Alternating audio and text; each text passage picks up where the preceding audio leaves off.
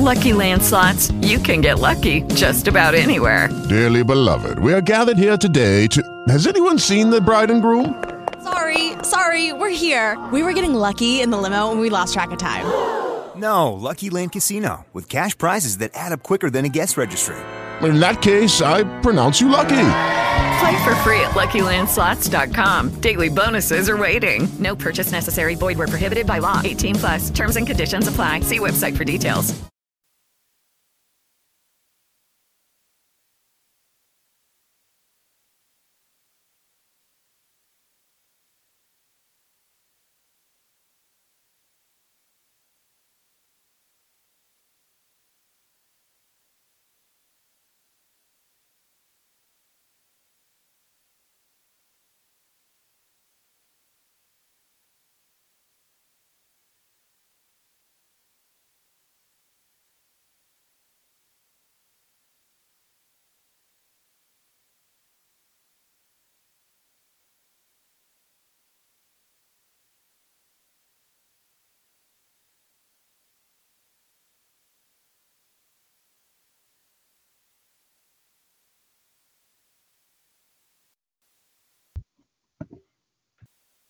Hello.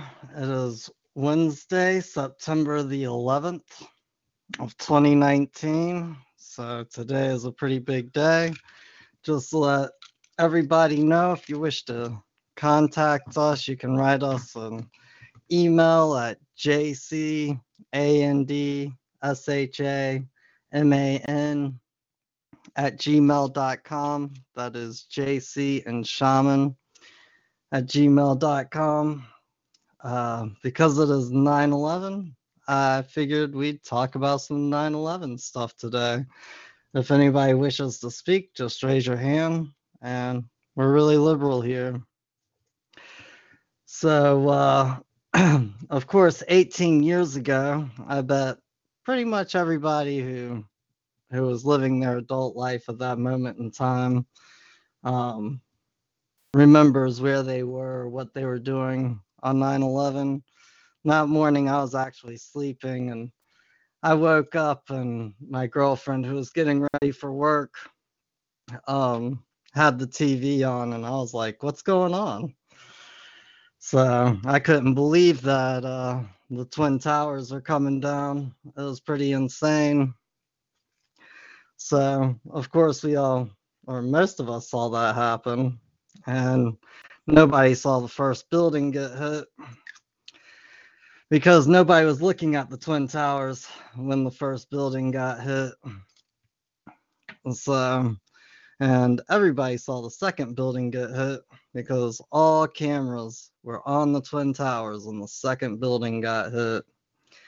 Now, there are a lot of people who talk about conspiracy theories, and it's definitely been kind of a dividing factor in our society, having 9/11 and who believes the official story, who doesn't believe the official story. And I think it's really interesting when I'm talking to somebody about 9/11 and they're like, "You're one of those conspiracy theorists."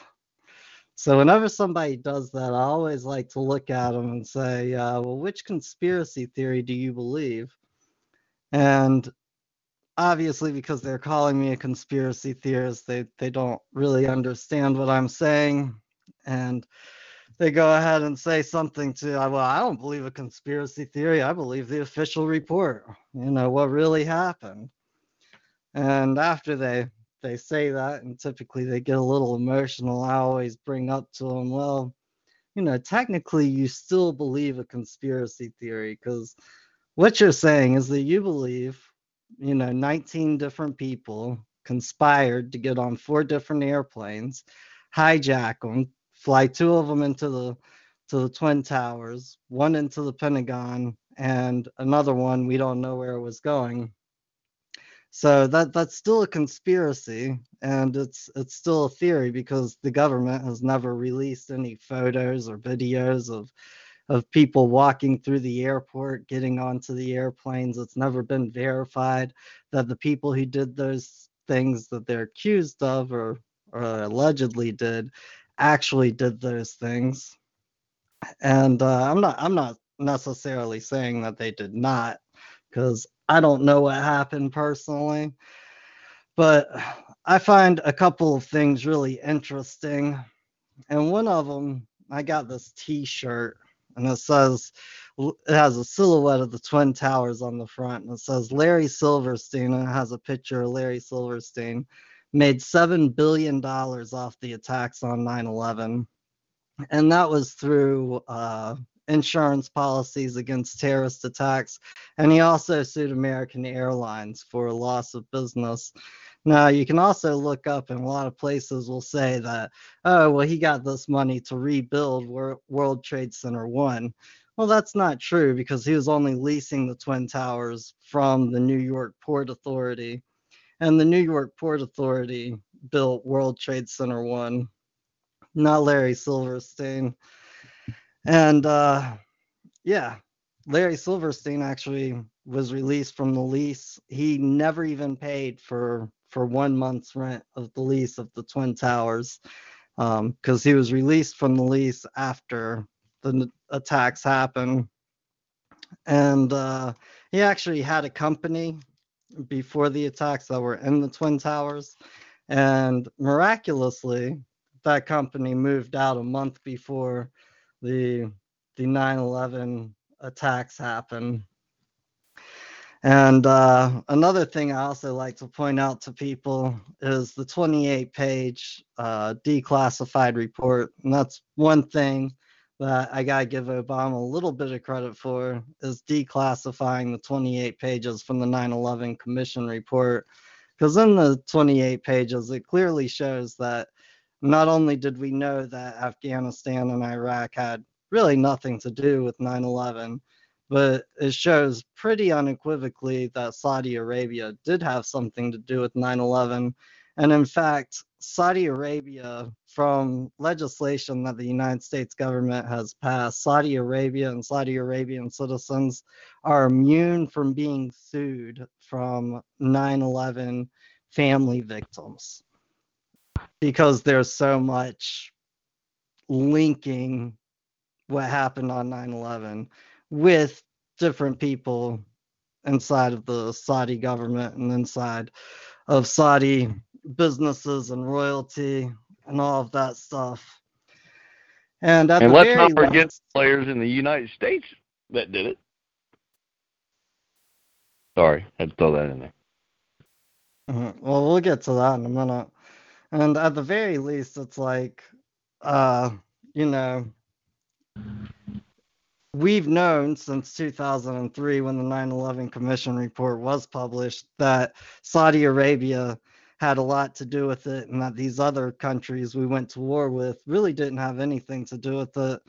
And of course, we're still in bed with Saudi Arabia. We use them for oil, and they use us for a military source. But we've never done anything to Saudi Arabia or about Saudi Arabia over the 9/11 attacks. And before I hand it over to Sean and let him talk about the players on this side of the fence, I'd just like to say, for anybody who had a family member in the Twin Towers when 9/11 happened, I'm truly sorry. That was a needless act of violence. And, I wish it would have never happened, but we can't change the past. Go ahead, Sean. Well, I mean, I'm no expert on any of it, but I mean, you had so many firemen and hundreds of witnesses that, gave the exact same statements about explosions going off in the lobby and in the basements, like William Rodriguez, who even won I believe he won like a medal of, what do they call it for the civilians, like the Medal of Honor, Merit or something. Anyway, I don't remember the medal, but he won a medal, and like Bush awarded it to him, and he was like a big guy, and then he goes on these other things, and he's a whistleblower talking about how there's all these other explosions. And, I mean, there's photos and everything with fuses up in the trade centers in the 70s for detonating devices when they were doing like an art program, and a couple of those guys were former Mossad agents. And not to mention just common sense, I'm pretty sure Saudi Arabia or anybody else involved couldn't shut the United States military airspace down so that all these planes could do all this stuff. And then you got to think that the Bushes were in bed with the Bin Ladens, doing business with them in oil and other things. So I think it's pretty obvious that there was some kind of conspiracy. And you just think about what the United States was like 18 years ago relative to how it is today. And I think you can see cause and effect, or the Hegelian dialectic, right? Problem, reaction, solution. So I think all the just common sense is there to show that there had to be somebody on the inside, and who benefited, which that was some of the names you talked about earlier. Yeah, and I think it's interesting when people kind of talk about, the government being in the conspiracy, because, I mean, I agree with you. Somebody had to have called off the planes, or, told the planes not to attack. And, of course, they were on a training exercise that day. So, which kind of tends to happen when things like this happen. So there's a training exercise going on, which is why the government can't respond as quickly as, say, they should. But in my opinion, it's not necessarily the government. Like, you have a lot of people out there that go around talking about this big conspiracy with the government, and they talk about it like everybody who's in the government knows about it and knows what's going on. And personally, I don't believe that. I think that there's just a few key players. When something like this happens, it's kind of like when the CIA does an operation overseas. Everybody's on a need-to-know basis, and if you don't need to know, you don't know what, it's the right hand doesn't know what the left hand is doing a lot of times. So I just wish to clarify that. I don't know if you wish to add to that, Sean. No, I mean, that's what I was saying. Somebody in the government, and I mean all the players. I mean, who benefited? Dick Cheney, Halliburton. Who put what they call them, short options on the airlines? The Bush family, the Bin Laden family. I mean, it's the same players all the time and all the stuff, running drugs in the CIA. Who was that? Clinton and Bush. I mean, it was always the same people. Before that, it was the Kennedys and Nixon and Bush and all those guys back in the 60s and the 50s. It's like over and over and over again, American royalty. Well, it's just like any good cop should know. Whenever a crime takes place, who's your first suspects? Well, typically, you look at who has the ability to do it. Like if somebody doesn't have the ability to commit a crime, you don't even look at them.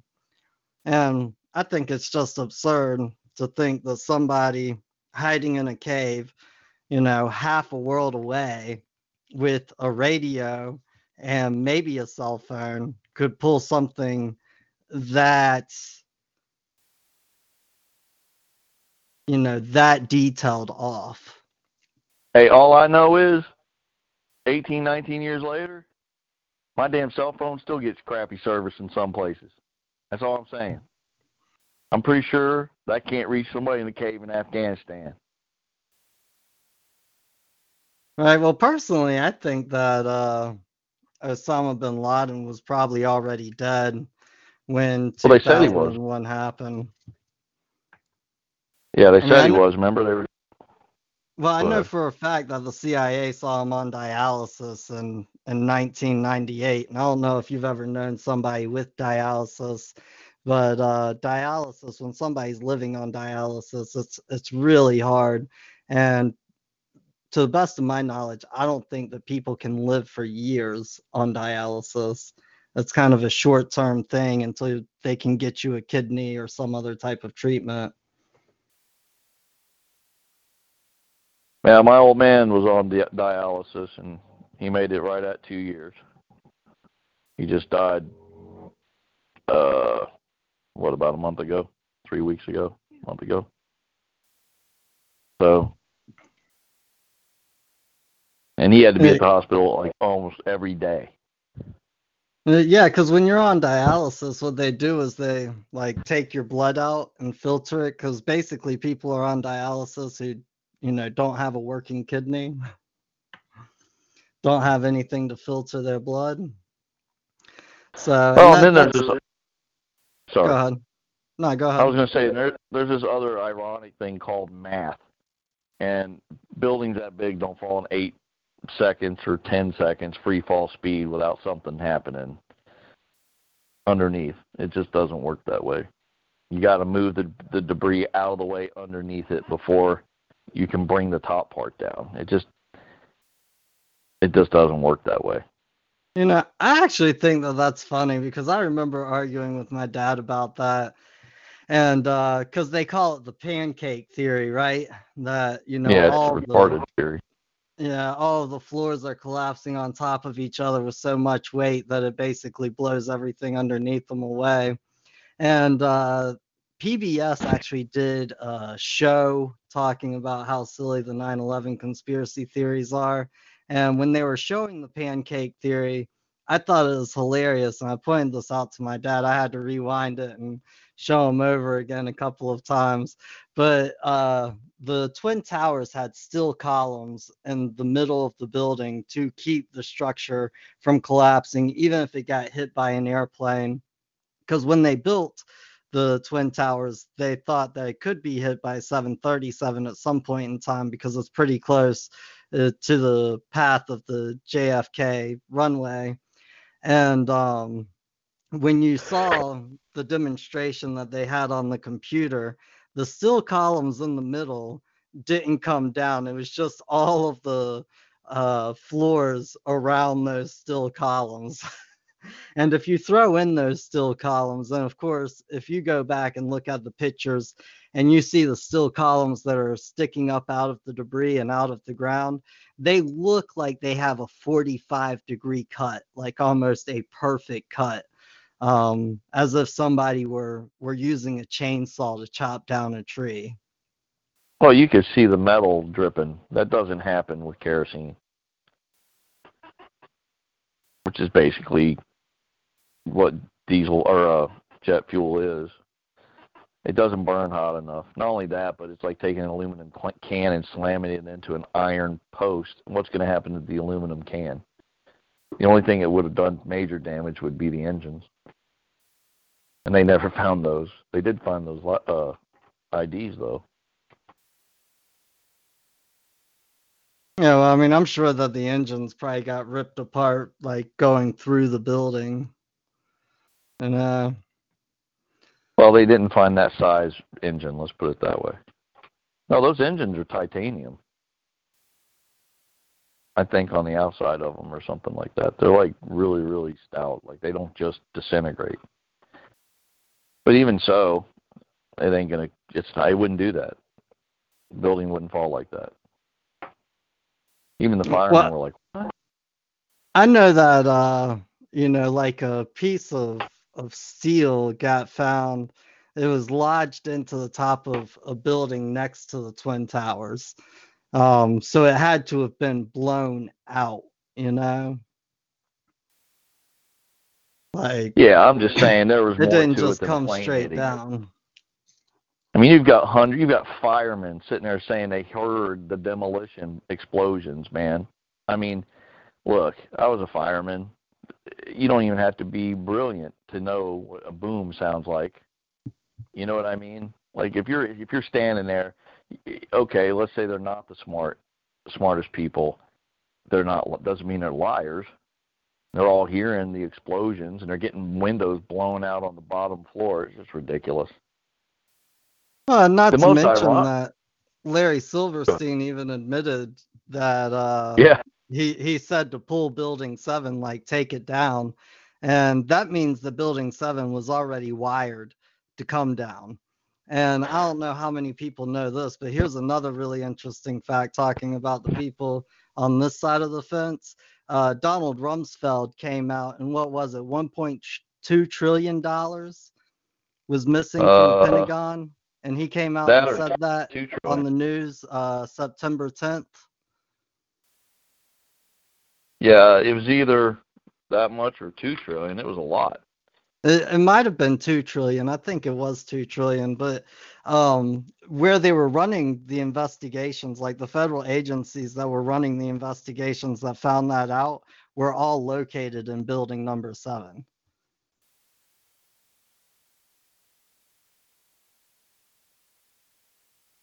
Not to mention all the gold that they had stored underneath that building.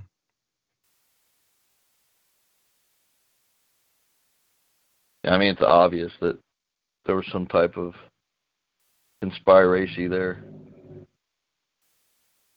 Well, and it's like, So, this isn't exactly the first time. I mean, if you remember back to the 1993 bombings of the World Trade Center, one of the individuals who was being handled by the FBI kept recordings of the FBI, and after the 1993 bombing happened at the World Trade Center, they actually released audio of the FBI giving them the materials to build the bomb that was set off in the basement of the World Trade Center. And those are public information. I'm pretty sure that you can find them on the internet. I'm going to look for them real quick, Shaman, if you want to take over. Yeah, well, I'm looking for that. Remember I told you about that thing where it has all the pictures? If you guys are on your computers, put in art students and World Trade with fuse boxes. And it's reddit.com, and then Google Bing imagery is going to show the 14 Israeli art students that were inside the World Trade Center. And what it was is they had these art silhouettes. I don't know if you guys ever heard of this. They took these life-size scale model like silhouettes up into the World Trade Center and went to the floor. I'm trying to remember what floor it was. It was either the floor just above or below where the planes flew into, and there's all these boxes stacked, and there's just enough room to where you can, kind of get through the boxes. And if you look on the boxes, it has an insignia, and I don't have my glasses on. It's like B, give me just a minute, B818 or BB818. Hold on, I'm pulling it up bigger. But either way, these were fuses for detonators. And this whole floor was just full of them. And the floor wasn't finished, so it was an empty floor. Yeah, it was B818. All these boxes said B818. And they had a demo guy. He's like, oh, yeah, those are boxes full of fuses. And it turns out that at least 2 or more of the Israeli students were former Mossad agents or current Mossad agents. And then there's the other thing where they arrested all those Israelis up on the top of the building, and they were laughing and they were watching it with binoculars and everything. So who knows? I mean, it's probably, again, are there even governments? No, there's not. There's just a bunch of bankers and rich people and powerful, insane sociopaths that are manipulating the world and programming the people to believe things. So they all work in tandem to accomplish goals. And as long as that happens and people don't ask questions, this is the kind of stuff that happens. And what happens? 18 years later, you've got an absolute police state. Every school has a cop in it, so all the kids are used to seeing the cops every single day in their life, all day long, telling them what to do, this and that. Has nothing to do with the school shooting. It just has to do with that presence, that constant presence of law enforcement. Not saying that law enforcement's necessarily inherently bad, just saying that that's a police state. We didn't have cops come to school unless it was really bad. Like, if a cop came to school, man, somebody was going to jail. It was bad. Somebody got stabbed or something. I mean, we never saw that kind of stuff. People who were, say, 35 or older. But I was actually reading a speech that the new Supreme Court Justice of North Carolina, Sherry Beasley, was giving.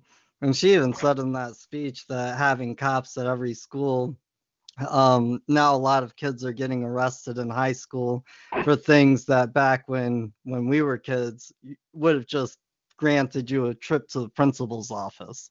And it wouldn't have been that big of a deal. You might have gotten suspended.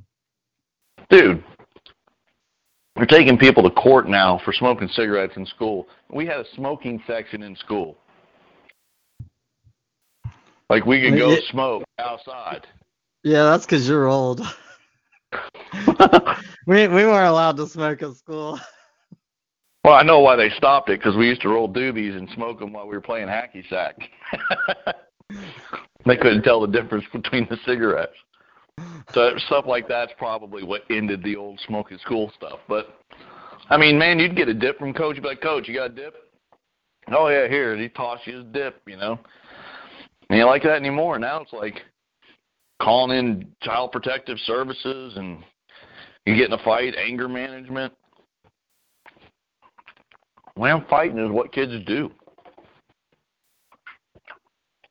Yeah, I remember I got caught with pot at school one time. Well, actually, I didn't get caught with pot at school one time, but at lunch, I was looking for a cigarette, and I found one of my friends, and he didn't have a cigarette, and we ended up going over to his friend's house and smoking 2 joints. And when we came back, a teacher comes out in the parking lot and says, "Hey, you kids, wait there. Pop quiz. What do you do?"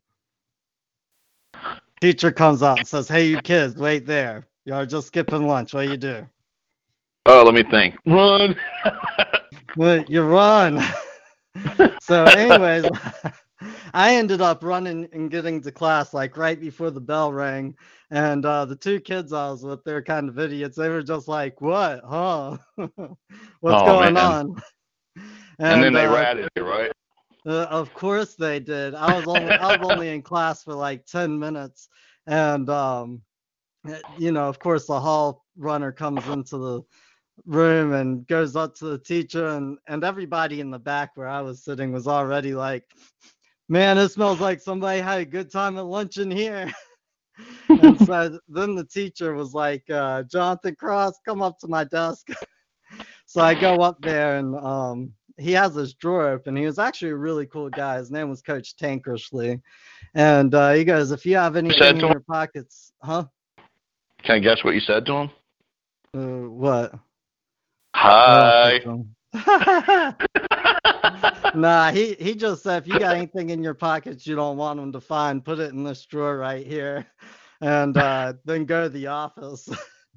And so I get down to the office, and this is kind of funny because the assistant principal of my school, the office that I had to go to, he actually used to be a backup singer for the Temptations, and his name was Mr. Strickland. And he comes right up to me. So he's this black guy who was obviously, you know, he knew what was going on. He comes right up to me and he smells my fingers. He goes, "Let me smell your fingers, boy." And he sniffs them. He's like, "What you been smoking on?" And I just look at him and I look at the other 2 kids like, "Man, you guys ratted me out." I just look at him and I said, "I've been smoking on pot." And he looks at the other 2 kids and they're just like, they got their jaw to the floor. It's just dropped. They can't believe I just told them what I did. And he looks at them and he goes, "And you 2 just been smoking cigarettes?" And they're like, "Uh-huh." He's just shaking their head, yes. And he's like, "You 2 get out of here. I want to talk to this one." And so the other 2 kids leave and he sits me down. He was like, "So tell me what's going on here, son." And I go, "Well, isn't it obvious? I went and got those 2 MFs high and now they're ratting me out." Because I was pretty honest and upfront with him and took responsibility for what I was doing, he actually showed up at my expulsion hearing and told the school board, he was like, "Out of all my years of being a school administrator, this is the only individual that's ever come into my office, knew that he was busted, and immediately told me the truth." And he said that he had a lot of respect for me and that the school board should not kick me out of school. So out of the 3 of us, I was the only one who remained in school. I thought that was kind of neat.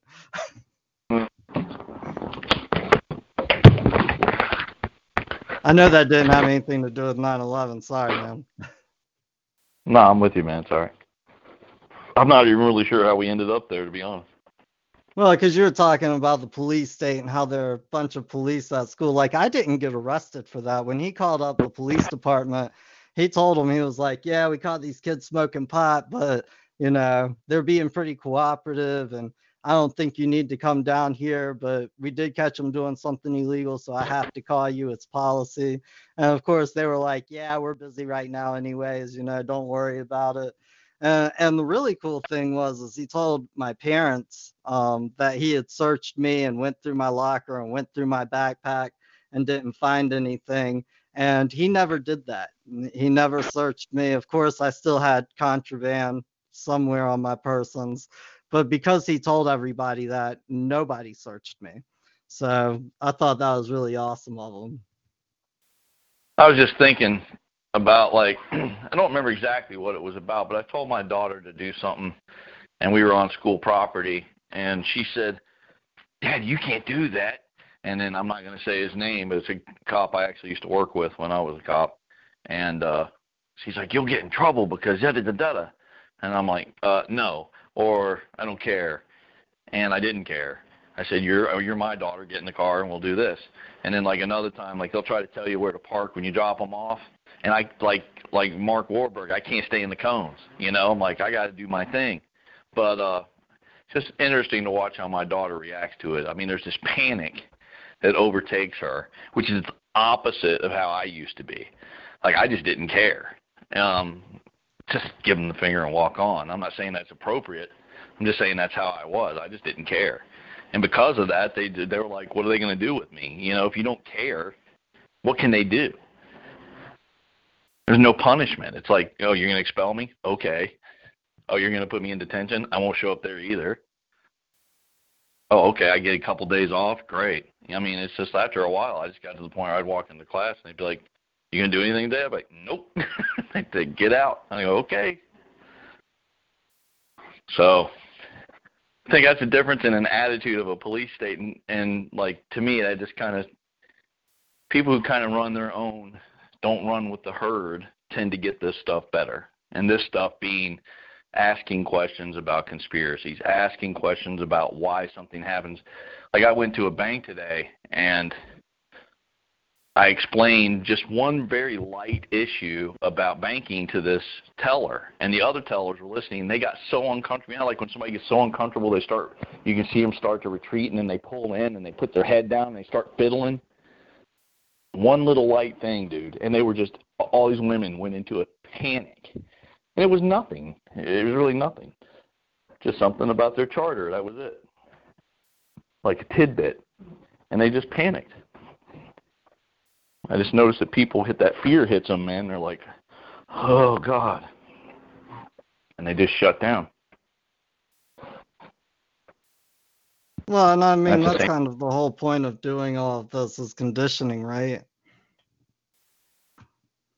It's to like get people conditioned, like obey authority, this and that. I mean, I think one of the things with them having police officers at school and arresting kids and students and stuff is basically go ahead and get them in the system earlier. Go ahead and get them in the system faster. And go ahead and get them to capitulate faster. Like, there's people who are really close to me. They're terrified to think outside the box. Terrified. Literally terrified. Like, to the point where there's like, like there's this trepidation that hits, and their minds just start shutting down. It's like there's something fighting you in your own mind, trying to keep you from seeing that simple truth of what freedom is. Like we were talking about Patrick Henry, Monday? Yeah, I think it was Monday. It might have been yesterday. Maybe it was.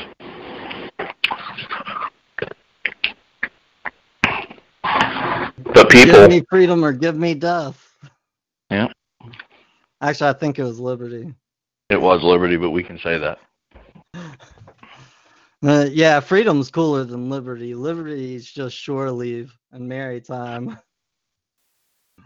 It all gets back to the language. I'll tell everybody listening, and I know JC agrees with this, if you don't know how to translate something, okay, if you don't know how to translate hieroglyphics, like how could you go to Egypt and start reading hieroglyphics and making sense of it if you didn't understand the language?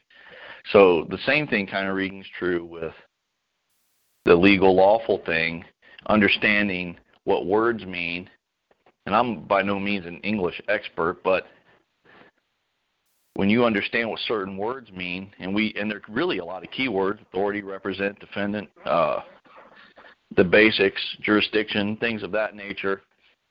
When you start on consent, all these different things, you can really piece it together pretty simply if you just put it on a level that you can relate to. And when you understand what the words mean, the spell doesn't work anymore. But, again, like that one movie, what was it, After Earth, where he says fear? He goes, danger is very real, but fear is a choice. Like, there's danger every day. And, if I had a helicopter land on my house right now and 100 agents rushed me, I'm pretty sure my heart rate would go up. But it doesn't going to change what I believe. Why would I bend my knee then? That's the worst time to bend your knee, is when you're under a test like that. That's such an obvious test. We should all pass that. What are you going to do? Who wants to go through that? But, I wouldn't. But at the same time, I'm not trying to provoke them with doing silliness either. I'm just doing my thing, and they're doing their thing. Well, I think that everybody kind of goes through tests when they're prepared to be tested. I like this saying that I've said for a long time, and that is, the universe is a university, and whatever class you don't pass, you're doomed to repeat. So it's kind of like the teacher's ready when the student appears, and the student appears when the teacher's ready. I think something to that effect is an old Chinese proverb.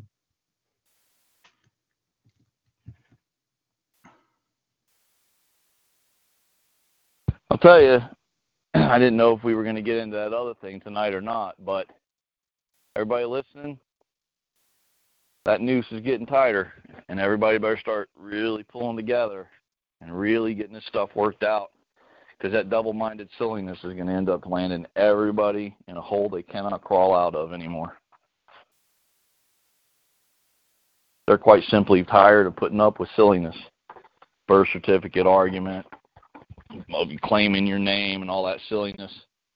The Anna von Rice, Rod class stuff, mixing jurisdictions, mixing teachings, all that stuff is just going to land everybody in jail. That's all it's going to do.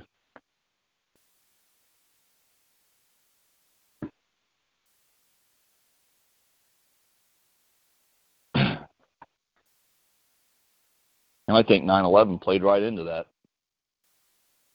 That was part of putting that noose around the neck and tightening it and tightening it and tightening it. And I just think it's coming to a fruition at this point, Yeah, I definitely think that that's what it was about.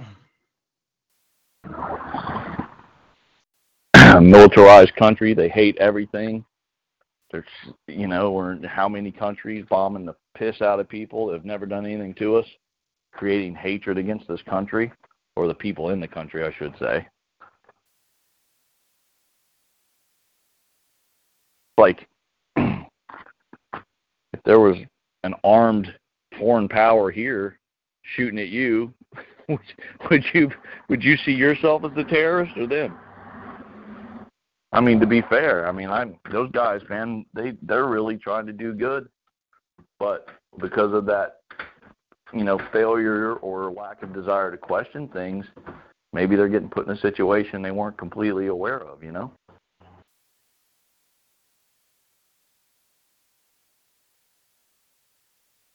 Not trying to upset anybody, but the truth is the truth. If somebody told me, hey, go kill that guy, I'd really want to know why. And I'd want proof. Then I'd have to weigh whether or not it was my job to kill that guy or not, I wouldn't just go, kill that guy? Oh, okay. Just send me over there, man. I'm ready. That's just not the way I would think.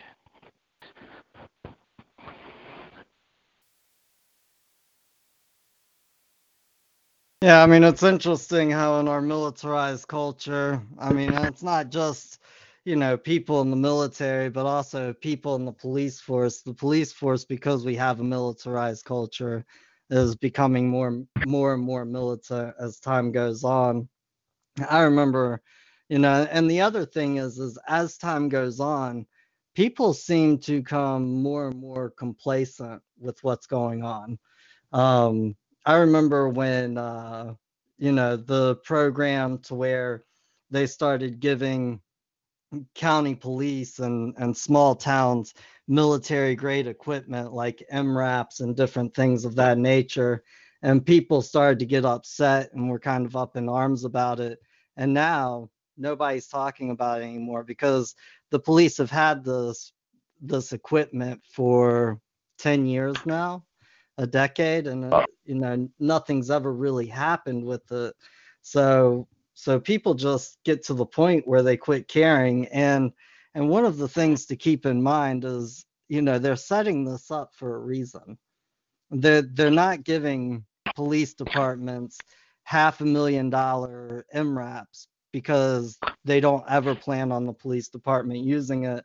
And they're not sending these all across the country for no reason. I mean, think what you wish to think about the other side and the people on the other side, but they're not dumb people. No, and I mean, I can tell you, even the police officers are going to sleep because they say, well, we've got that equipment, but we've never used it in that capacity. Okay, well, what happens when martial law is declared? Then you fall under what? A district. Now you're under a rule of general, right? You now fall under a different category. You're no longer going to be a civil servant like that. You're going to be an asset. Because the sheriff is a creature of the state now. It's not the same as it was. Just like governors are not. And what's the state? The state is the farm. The farm's owned by who? The king. Who owns the king? The crown. Who owns the crown and the king? Pope. There you go. It's the same players, same game. They're just using different equipment, different techniques. Same principle. They've been doing it for thousands of years. The strong take it by force. And the sheep, just let them do it.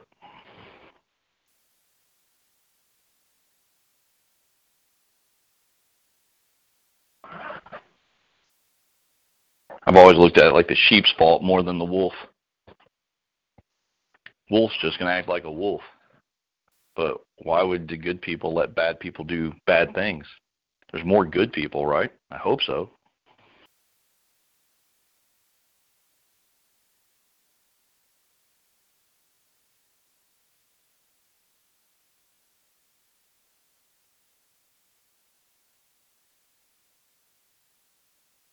Did you see that post?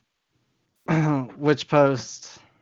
Well, I can't post it because I'm on my phone, but I didn't know if anybody posted up those pictures of those art students and the Mossad agents standing in the World Trade Center with all them fuse boxes.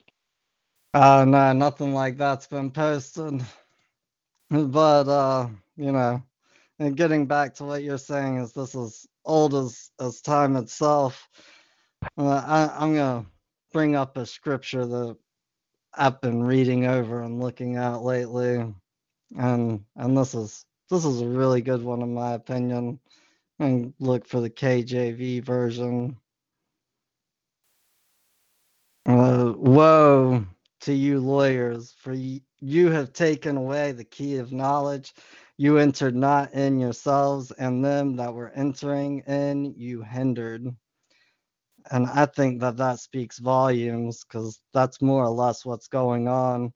Is the law is a gift, and it's supposed to be something that everybody can use. Common law, divine law, eternal law, God's law, whatever you wish to call it. Civil law, or positive law, positive lex, which is basically just when man writes law down, has always gotten corrupted. It's always taken societies to places that they didn't really wish to go. It's always caused problems all throughout history. And the people who actually learn law, who know real law, they understand what's going on. They understand concepts like, if there's nobody there accusing you of doing anything wrong, then you didn't do anything wrong. They understand concepts like pretended offenses. I think it's really interesting. A lot of people like to talk about, let's say, the Declaration of Independence.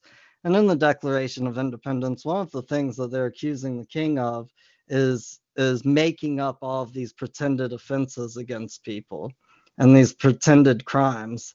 And if you look at our culture and our society today, that's exactly what speeding tickets are, driving without a license, possession of a substance. I would say 90% of crimes that people get arrested for and are in some sort of trouble these days is for something that the state just kind of made up. It's like, oh, you can't have a plant in your pocket. If you have a plant in your pocket, you're going to be in trouble. And that's completely pretended. It's like, what did you do wrong? Who did you hurt? And of course, kind of like we were talking about before, people are conditioned to just accept this these days. And going into the future, when the next generation grows up, I mean, just listen to how Shaman was talking about his daughter, being worried about doing something at school, saying, you can't do that here. Things like that are only going to get worse. They tend not to get better unless people make them better. Things tend to stay the same or get worse unless people actually intervene and have a plan of action. The future belongs to the people who plan on it. So if you're not planning on what tomorrow might bring, then I would dare to say that you don't have it tomorrow, and that's not to say that every day you wake up could be the last day of your life. It's true. And every day you wake up, you're as young as you'll ever be. I mean, that other statement, and I'll tell that to people, and they think I'm saying that you're going to die. It's like, no, dude, I don't know when you're going to die. You could die 4 seconds, I could die 4 seconds from now. You don't know what's going to happen. And at that moment, I showed my wife my new life plan, and I wrote a B on one side of the page, and I drew a tombstone on the other side with a D on it. And she said, well, what's this? I'm like, look, I was born, and I know I'm going to end up in that tombstone one day. What am I taking to me with that, to that rock and in that ground? Is it going to be the house, the truck, plumbing parts? Oh, I was a cop. Oh, I played drums. I sing. I play guitar, whatever. No, it's going to be, what did you do that was righteous, that was cool, that was good, that was helpful, that was loving? That, what's that old saying? A tree's best measured, or most easily measured on its side, when it's laid on its side. It's easier to measure a tree once it's laid down, right? So, same thing with a man. I mean, what's the legacy you leave? And I just think everybody's so freaking selfish anymore. Nobody, we've talked about that analogy in that movie where the guy was talking about, remember I told you about that former Nazi colonel they caught, and they were getting ready to kill him, and he's like, look, I'll just tell you. He said, you know why it was so easy to enslave you people and kill you? He said, because we could have 2 guards march 1,000 of you right into a gas chamber, and you wouldn't do anything because all of you were only worried about yourselves. He said, just a couple of you could have overpowered us so easily, but you weren't willing to put your own life on the line to do it, and that's why we win. Of course, that's when he got shot in the head, but I guess they'd learned their lesson by then. But that's true, right? How many people did Hitler kill? Probably not many himself, if any. But he sure had a lot of other people help him. He wouldn't have been anything. I'm sure Hitler killed somebody. Yeah, I know. I'm just saying, what would he have been without all those people? Nothing. If he didn't have the support of the clerks and the judges and the military, he wouldn't have killed any. He wouldn't have had no power. One man caused that much havoc because nobody would stand against him.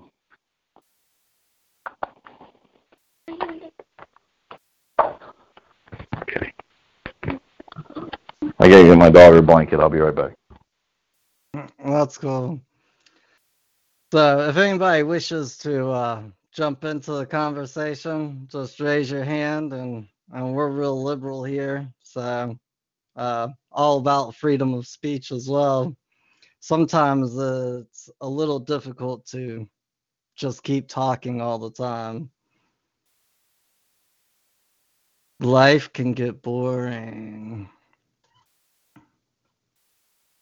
And of course, if anybody has an idea of topics for a show or something that they'd like to hear talked about on the show, again, you can email us at jcandsham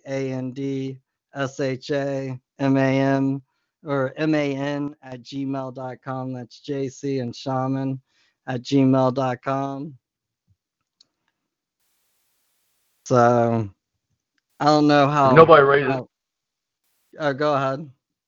if nobody raises their hand or has anything to talk about, maybe we should talk about that one thing. Yeah, you want to start? Sure. You know what I'm talking about, right? Yeah, I actually got it pulled up right here. There you go. So I'll introduct it since you got it pulled up and I don't. But guys, I don't know if you remember the controversy that kind of went on our way out the door with Gus and everything. And he was like saying, "Oh, you guys, you just need to dump it all out there. Just dump everything out." All right.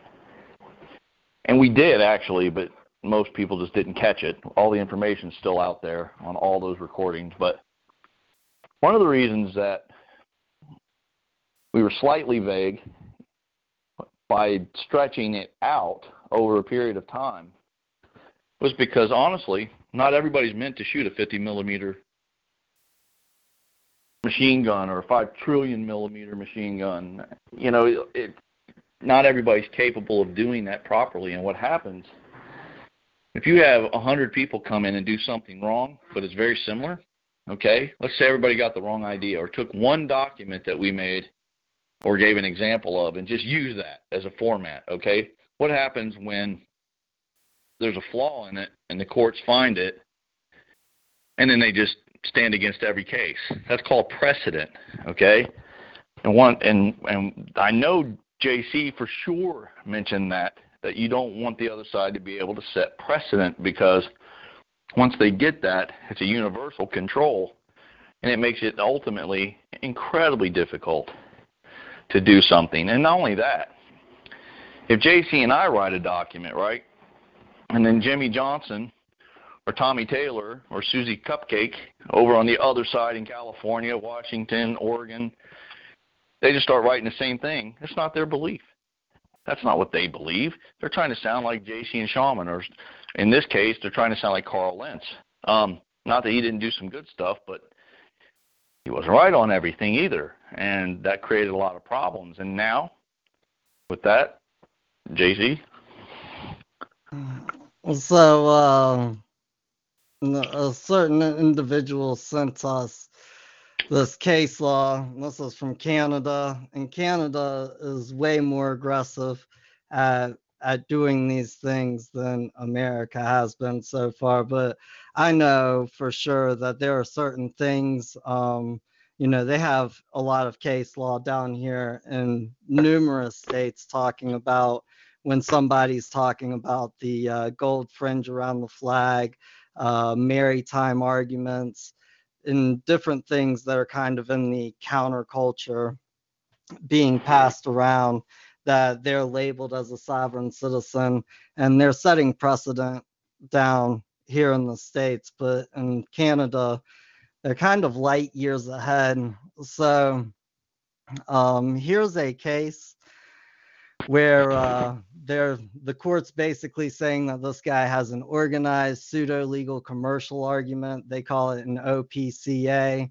Their court case that really defines this is called Meads versus Meads in Canada. And down here at paragraph 5, it talks about how the individual who filed this appears to have become an adherent of a U.S. sovereign citizen, quote unquote, guru, Carl Rudolph Lentz, and they have his name with a C and then a K in parentheses.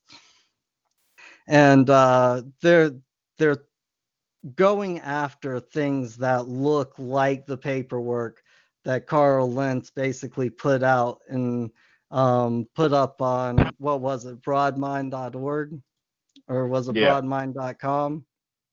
Yeah.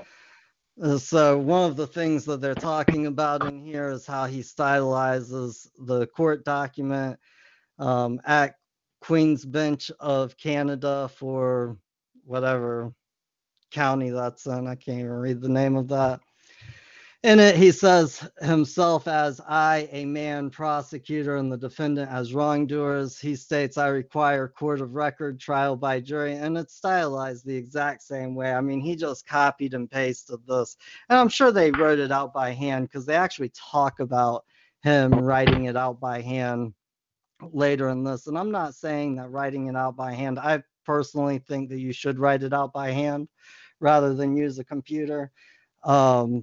But you know, and then he makes various claims and seeks compensation of $371,520,000, and that's a big round number.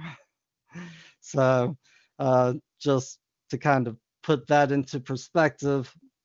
And then he writes a letter of cognizance, and in which letter he writes, if you are or affiliated with a monarchy, government, ramp, city, public servant working for Lethbridge Regional Police Service, officer, agency, employee, foreign or domestic, CFR, the UN, subject of the bar, the Vatican, the Rothschilds, the Rockefellers, JP Morgan and Chase, the Warburgs, Freemasons, the IMF, World Bank, and corporate name with bank and or the press in any way affiliated and or in concert with any of the above, the following pertains to you.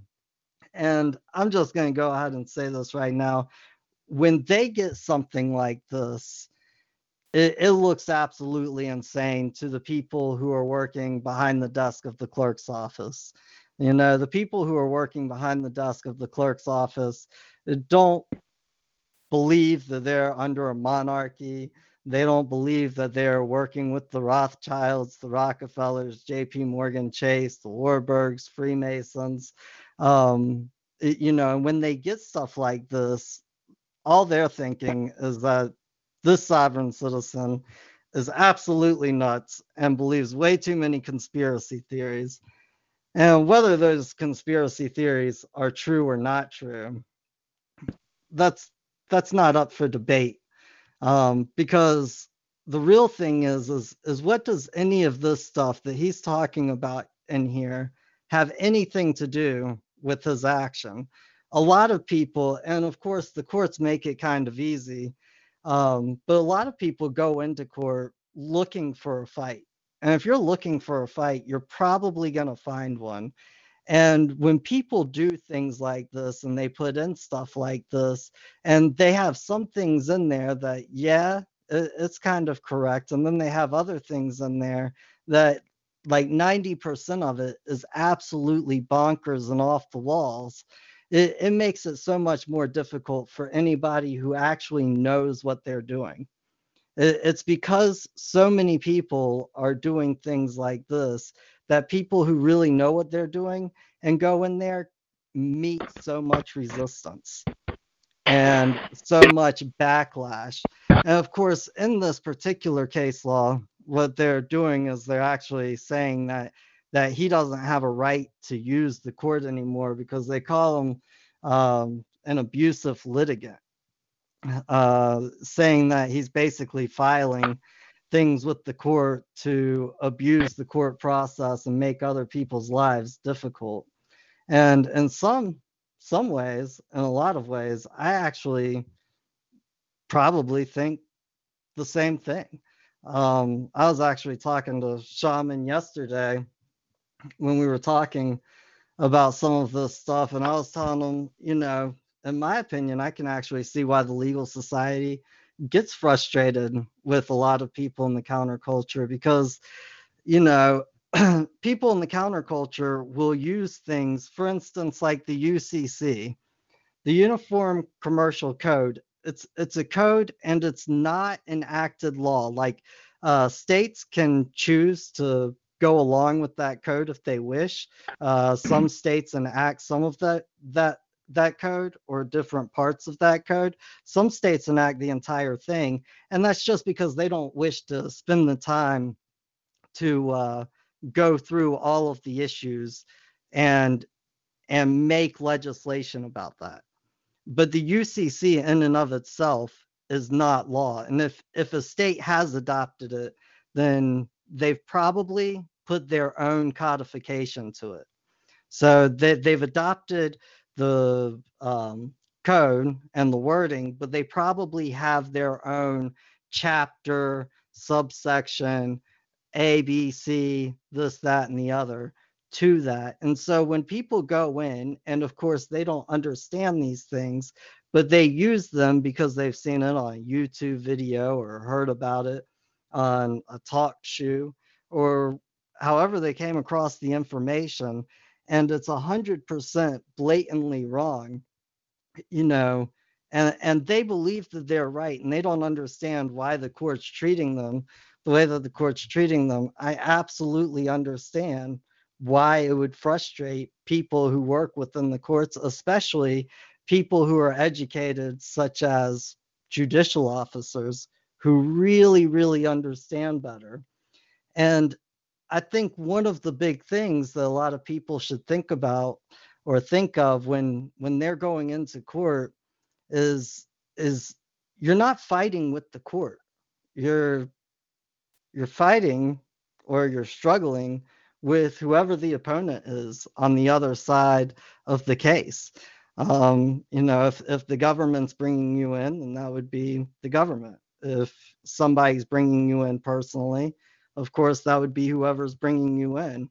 And if you're going in after somebody, your objective is to go after whoever's sitting on the other side of the case, whoever is the other party to the action. You really should try and use as much of your time and as much of your energy focused on what you're actually there to accomplish, rather than arguing with the court about whether they have jurisdiction, who has jurisdiction, you know, what's going on, what the process is, whether it's common law, not common law, statutory law, civil law. Because if you're really moving in law and the court is allowing you to move in law, I'll tell you this right now. They're never going to come out and say, okay, yes, we're going to allow you to move in law. They're never going to make it very express like that. I mean, they will say it's a court of law. And if it's a court of law, I would trust them on it. And as long as you're moving in law, you don't have to state it, because as we've said on this show so many times, actions speak louder than words. It doesn't matter what you're saying or what you're talking about. What matters is how you're acting, how you're performing, what you're doing at court, what you're doing before the magistrate, before the judicial officer. And, you know, arguing with them isn't going to help anything. Hey, can I say something real quick? Yes, sir. You can actually take a couple of minutes. I'm going to get a drink. So, just real quick, guys, a couple things. If anybody's ever watched the remake of True Grit, I would highly recommend watching that first court scene with how the defense attorney is acting, and he's putting on a show, and you can see him doing it. Like, he's literally putting on a show. Him and the prosecutor are bouncing off one another. And watch how Jeff Bridges, of course, who plays Rooster Cogburn, I think is his name. Watch how he answers. He doesn't get shaken. He stays right where he's at. Even when this guy is pulling up all this stuff that could look really damaging, he just stays his course. He doesn't shift. He doesn't shake. And he says what he needs to say, and he stays there. He doesn't give the defense attorney anywhere to run. He doesn't give him anywhere to go. But as far as this document, think about something. So this guy, let's see, I'm going to pull it back. I think it was number 5. He's talking about the Rockefellers, the Warburgs, the Rothschilds. That is about two things. First is like, can you imagine if somebody came up to you and said, look, man, I'm going to tell you that I figured it all out. What happened was there's these reptilian people that came down. Okay, they've already lost you, that's it. You're already, in your mind's already like, oh, okay, David Icke, okay, I got it. You're not going to listen to hardly anything else they say. Even the things they say, they're right. You know it's masked in some kind of delusional thinking, so you're not really paying attention to them. Another thing is, if I was reading something, or let's say I was getting ready to get in a fight with somebody, and they called me on the phone and said, let me tell you something, dude. I took karate for this many years, and I know this, and I know that, and I can do this, and you do this, and I know you're not this tall, and your arm reaches it, and they just went through all this stuff. Here's what the first thing I think is, this guy really doesn't want to fight me. He doesn't really know how to fight, because if he did, he would just say, where do you want to meet? So the same thing kind of rings true in court. This guy, in this document, in one thing, he's trying to say he's a man. Then he comes down in Section 3 and says, I'm a human being. And it's like they even say that. His signature and annotations, human being, sovereign. And they go right after him for the human being thing because they know the human being is not a man. So they're not going to come out and say that, of course. Like JC said, they're not going to come out and tell you when you're right and tell you when you're wrong. It's if you're moving the chess piece and the chess piece is moving, there's no reason to yell that the chess piece isn't moving. You just keep moving. The more you yell, the less likely they're going to let you move that chess piece. And yes, it's let you because right now they've got control of the courts. And there's not enough of us to overrun them, and they know that. They're not even hiding it. And this document that we have before us from Canada proves it. They don't care. They're shutting the court down of law, and they're doing it based upon a bunch of frivolous crap, multi-jurisdictional, unlearned, unlawful stuff. That's why they're calling it pseudo-legal. And even if you read the document, right, of course you guys can't, but it actually, says I can post the document up in the chat. Just give me a minute. Yeah, I'm just saying that nobody can read it right now. It says, Lynch's concepts have been repeatedly rejected by this and other Canadian court as having no legal merit. Well, of course not. Again, you got to know how they're writing. What are they saying? And of course it's not legal. That's not the angle that Carl Lynch tries to take. He's trying to take a lawful approach. So, it's not that everything he does is wrong. It's just if you know what you're reading, how to read it, they're telling you what's going on. You just, instead of saying, if you have the French flag and you're a Rothschild and you're this and you're that and you're that and this and the Pope and this and that, why wouldn't you just go and go, man, who brought me in here? Yeah, I don't understand all that stuff. Like my truck just had a big problem today. It looks like possibly a cylinder burned out, which is horrible. It's going to be, I don't even have the money to fix it. So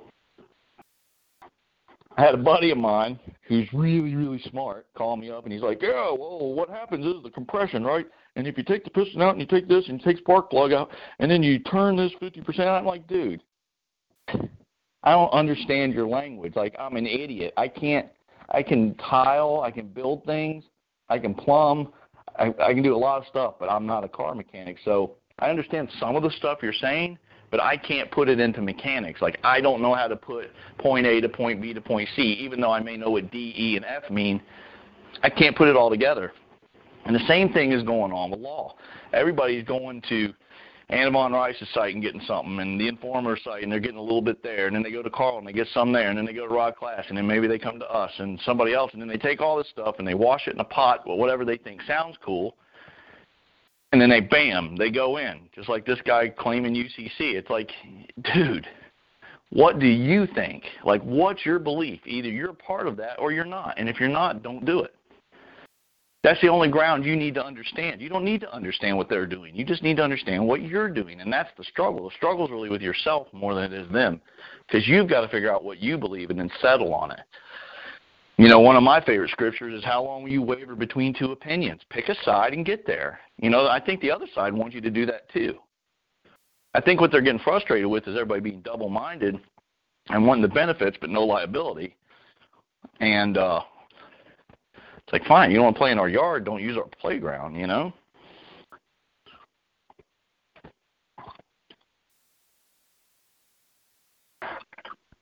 Well, You get it up yet? yeah, I mean, the other side of that is that, for the most part, this stuff still seems to do decent as a defense when people understand how to perform it and do it properly.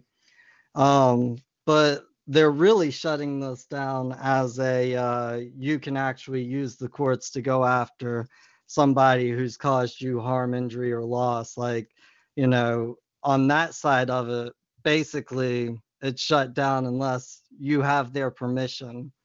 Um, they're just gonna not allow you to go and move in court. And I know when Shaman and I first started coming on the show with Gus a year and a half ago, that was one of the big reasons why we started taking this and kind of being public and getting out on an internet show and talking about it and kind of spreading what law actually is a little more.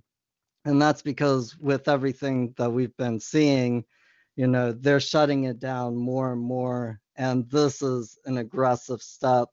And I'm sure that steps will get more aggressive. I've been, doing this pretty full time for about 3 to 4 years. And I'll tell you that 4 years ago, it was a lot easier to help somebody out. I mean, 4 years ago, you could basically most of the time just write a letter to the prosecutor or to the state's attorney or to the district attorney, or the solicitor, whatever they call it in your state, and get something worked out before anybody even had to show up to court.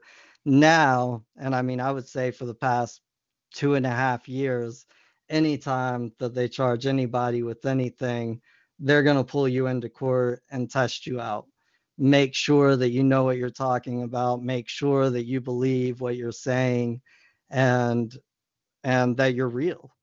Because that's one of the biggest things is that you have to be real. Uh, not only with yourself, but also with everybody around you. And kind of as Shaman was saying earlier about somebody just copying and pasting and going into court, or even if we wrote something out for somebody, it's not the paperwork that matters. The paperwork, and yes, the paperwork has to be right, but it's a very small part of it. It's your performance when you're actually there. It's how you handle the back and forth. And one of the big things that people should learn how to do is logic things out, reason things out, because I can say I've almost never been in court where the judicial officer wasn't saying things that were double-minded, that were double talk or double speak. And when they say things to that degree, you have to call them out. You have to kind of get them into a corner where you're getting them to state one particular thing. Um, One of the things that I can think of to kind of give an example is before court, the judicial officer was telling the claimant that they lost their sovereignty when they filed the paperwork with the court, that they lost any sovereignty that they had in that respect. Well, it's like, if I had sovereignty when I filed, where did it go? Who has it now? I wish for it back, because if you have sovereignty, then you can't give it away. There's a lot of United States Supreme Court case law that says that, like, you cannot contract away your sovereign rights. It's just not able to be done. Even if you believe, like, even if you're willing to sign a contract that gives away or limits your sovereign rights, it can't uphold in a court of law. Like, it can't be upheld. So, of course, they kept on, getting off that track and saying that it was a complaint rather than a claim. And so the claimant was just like, well, who converted my claim into a complaint? Well, you did when you filed. Okay, so the clerk did it because I didn't file it, you know? Like somebody filed it. It was handed to the clerk's office. They file it. It's for their records. If you're moving your own claim, you have your own original record always. And you're filing that in the proper place because it's in your office, it's in your briefcase, it's in your suitcase, wherever you wish to file it, because that's your court. Because the court is a sovereign and they retain you. So when people are arguing with the other side, they got to stay on point and they got to be logical and they got to think about what the other side is saying. And that is incredibly difficult to do when you're actually up at a council table and you have somebody on the other side of the room and then you're arguing with a man or a woman in a black robe. Because, and in my opinion, it's kind of unfair. Like, I think it's kind of absurd. One thing that we've been seeing a lot of lately is that the other side doesn't really argue the merits or the points of the case. Like when somebody's really doing things the right way, it's typically the judge or the magistrate or whoever's wearing the black robe that kind of picks up and gets into the arguments. And I think that that's incredibly unfair. A is that the court's not supposed to be biased towards either litigant, and B is because people who are judicial officers, not only do they have law school and have been trained in the art of argument and the art of debating, but they're also a judicial officer, which means that they've had schooling beyond law school. They've had courses and classes where in a very short period of time, people kind of strip away all of the BS from what real law is, because real law is not that hard to understand. It's not even that hard to learn. And that's why, I think down here you can be a magistrate, like any magistrate judge only has to do maybe a 2-week course. I mean, they basically learn how to operate, perform, move a court, and what the very basics and fundamentals of law are in 2 weeks. It's not that difficult. But, that's not something that everybody has the study material. The study material for those kind of courses aren't public. And of course, the judicial society is a lot more concealed and secretive than even the bar association. And if you're a non-attorney and you try to talk to an attorney about law, and a lot of times they just won't talk with you about it. I mean, unless you're paying them.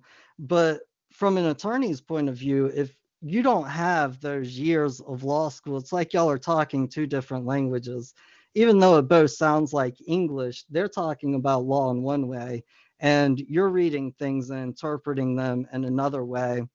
And so a lot of times it's really hard for attorneys to understand the general public when they're kind of talking about a lot of these concepts. I'm just thinking of this video where I forget her name, Sidney Powell is giving a presentation for the Cato Institute, and they're at the end and kind of taking questions and giving answers. And this lady raises her hand and she's like, where do you go? Everything's administrative. If you go and complain to the Judicial Commission, it's all administrative. The judicial officer's their buddy. They're probably not going to do anything. Like, where do you go and who do you talk to? And when Sydney found out that she wasn't an attorney or didn't have anything to do with the Bar Association, she really moved past the question. And I was a little disappointed in that because I'd like to hear the answer to it. But, it just kind of goes back to show that if you're a non-attorney and you're trying to talk to attorneys about these things, unless you understand the concepts really, really well, and you're more or less speaking their language, then a lot of attorneys don't like getting into those conversations because most of the general public doesn't really understand what they're talking about. There's this saying in law school that goes, that's what it says, that's what it reads, but it's not what it says. Or that's what it says, but it's not what it means. And it's basically like everything that they have, case law, statutory law, um, statutes, codes, it's all kind of encrypted in what people generally refer to as legalese. And with case law, one thing that I've seen a lot is people actually read something out of a case and use that as case law, but it's not the actual law of the case. When you're reading case law, a very, very small portion of the 5 pages that you're reading is actual law.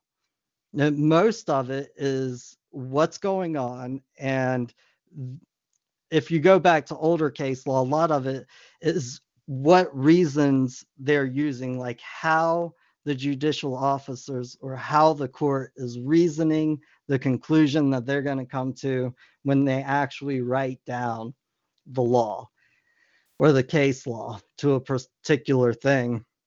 And so when people don't know how to actually read these things and they go and they write down, okay, here's what's said in this case law, and it's said at this marker, and this is the law that I'm going to bring before the court, that might not even be the law of the case, and it might not have any bearing on anything.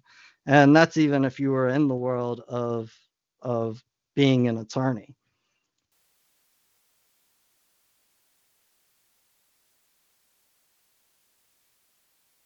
So, anyways, anybody in the chat room wish to raise their hand? I'll unmute you. There's a few people in here, and hey, JC, it's Matt. I wanted to say something. What's up, Matt? When you're hi guys, sorry about last week. My phone literally it was dead. As soon as you texted me, Shaman, like 2 minutes later, it just was done. I bought a new phone the next day. So. Love technology, huh?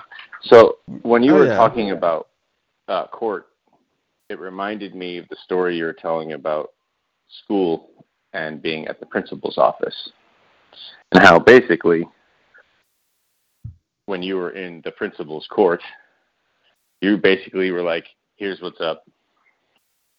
And although there were consequences for your actions, they went a hell of a lot different than they would have gone had you gone in there and not acted honorably.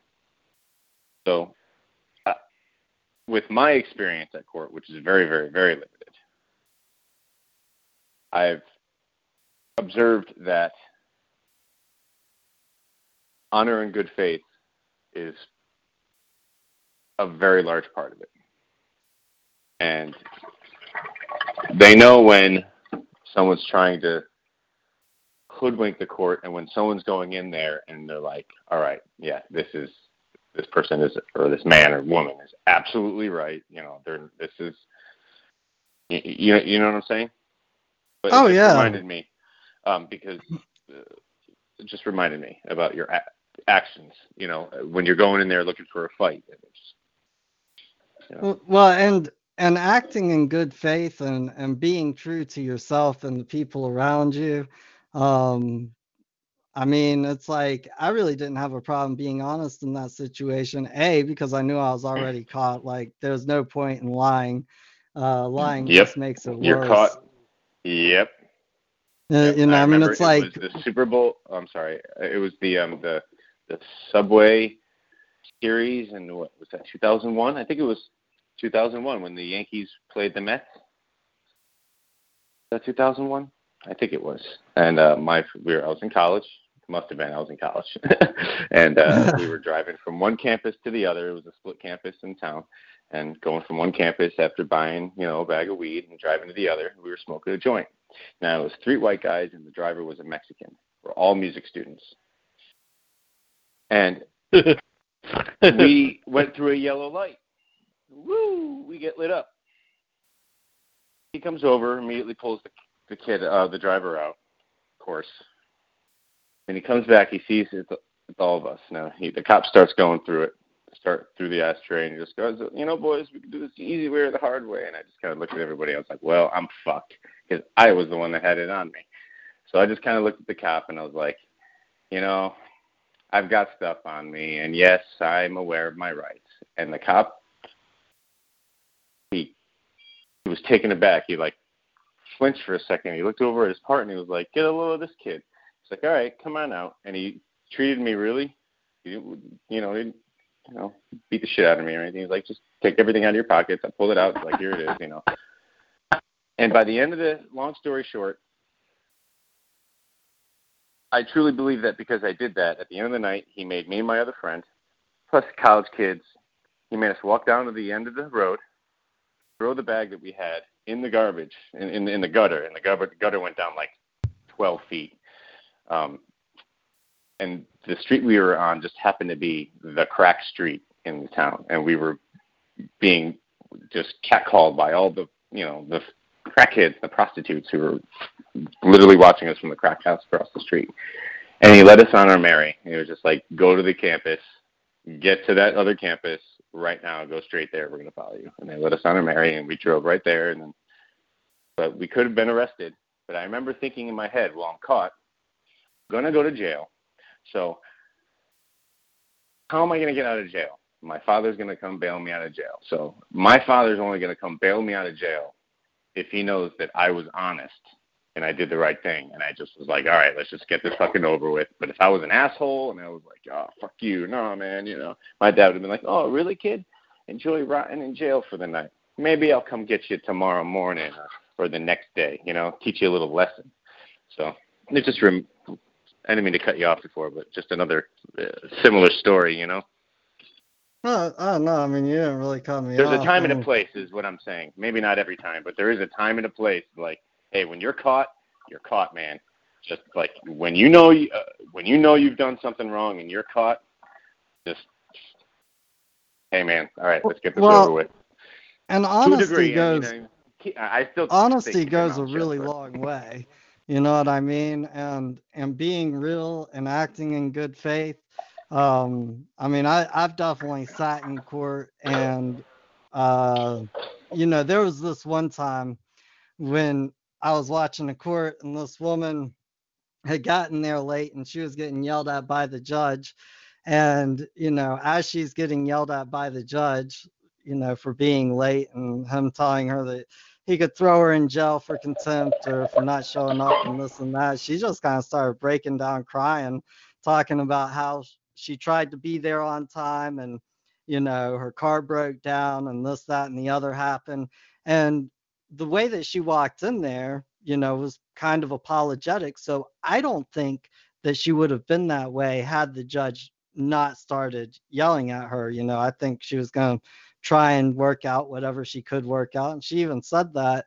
And because she broke down crying and kind of started telling the judge problems, and I'm guessing because the judge kind of went off on her before that happened, I mean, he grew a heart, and he actually dropped everything.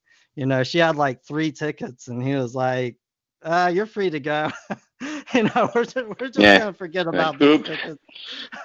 Yeah. And she was just being herself, and she was being honest. And I mean, I really believe that she was going to go in there. And even though she didn't really have the ability to pay, I think she was going to try and work it out.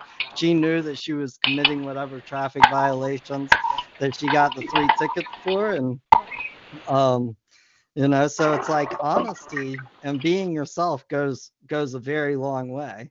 When you're dealing with any type of authority, whether it's your parents or, the school principal or the police or a judge, it doesn't really matter. As long as you're honest and you're yourself and you act in good faith and you try and be truthful and you try not to deceive people, because I mean, I think that's why Mr. Strickland showed up to my expulsion hearing and said what he said, was because Did he call you a slacker? Did he call me a slacker? No. I was thinking that very thing when he said Strickland. Back to the You're a future, slacker. man. Back to the What's future, up, Back to man. the future.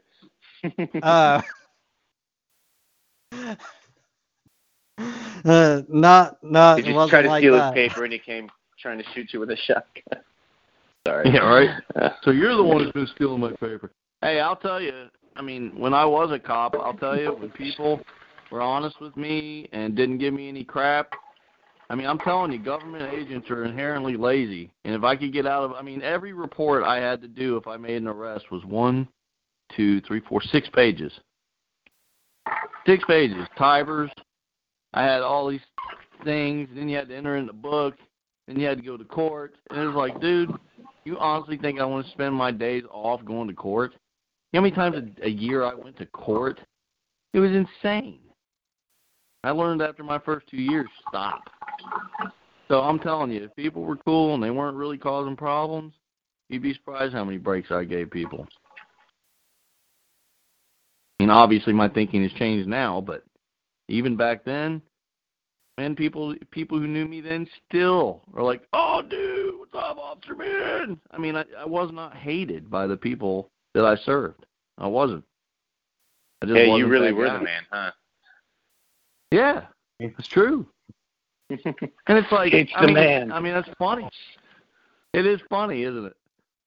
But I mean, Yeah, I wasn't hated. I mean, I still have people contact me to this day. I'm not saying I was perfect. I mean, I had my moments. I'm sure some people out there probably didn't like me very much. But at the same time, you know, why would you want to be mean to people just because you think you can? And I'll tell you, there are cops out there that are like that, but just cruel cops, there's not as many out there as people think. Brainwashed cops, there's a lot of those guys. But there's a lot of brainwashed citizens, too, doing silliness like this guy did in this paperwork. And that was one of the main falling outs between Gus and us, was because even though we let the information out on the very first show we ever did, it's like we gave the answer, and I actually got into an argument with someone. I'm like, dude, he just gave you the answer like 30 seconds ago. What do you mean wait 4 years? Like, what's wrong? Can you not hear? And that's true. They can't hear. Their brains just don't cycle the info. They can't believe it's that easy. I will tell you, it's one of the few things that Carl said to me that actually resonated throughout, like, because I really can't stand him. But he was honest with me, and I looked at him and I said, dude, you know, I asked him about, is it hard to move a claim? Of course, now, in retrospect, he's like, oh, yeah, it's incredibly hard. And I'm like, dude, what are you talking about being a man? I don't understand. What do you mean being man? I'm not a wimp or anything. I'll stand for what I got to stand for. He's like, listen, I can't tell you how to be a man. He goes, when you get it, you're going to laugh. When it finally hits you, you're going to laugh. And he was right. Because when I finally got it, I kind of chuckled to myself. And you can't teach somebody that. You can show them how to open the door, but if they don't open the door themselves, they're not going to get it. It's nothing mystical. It really isn't. It's nothing mystical. You just think about what a man would do, like what a true man would do, and you'll get it.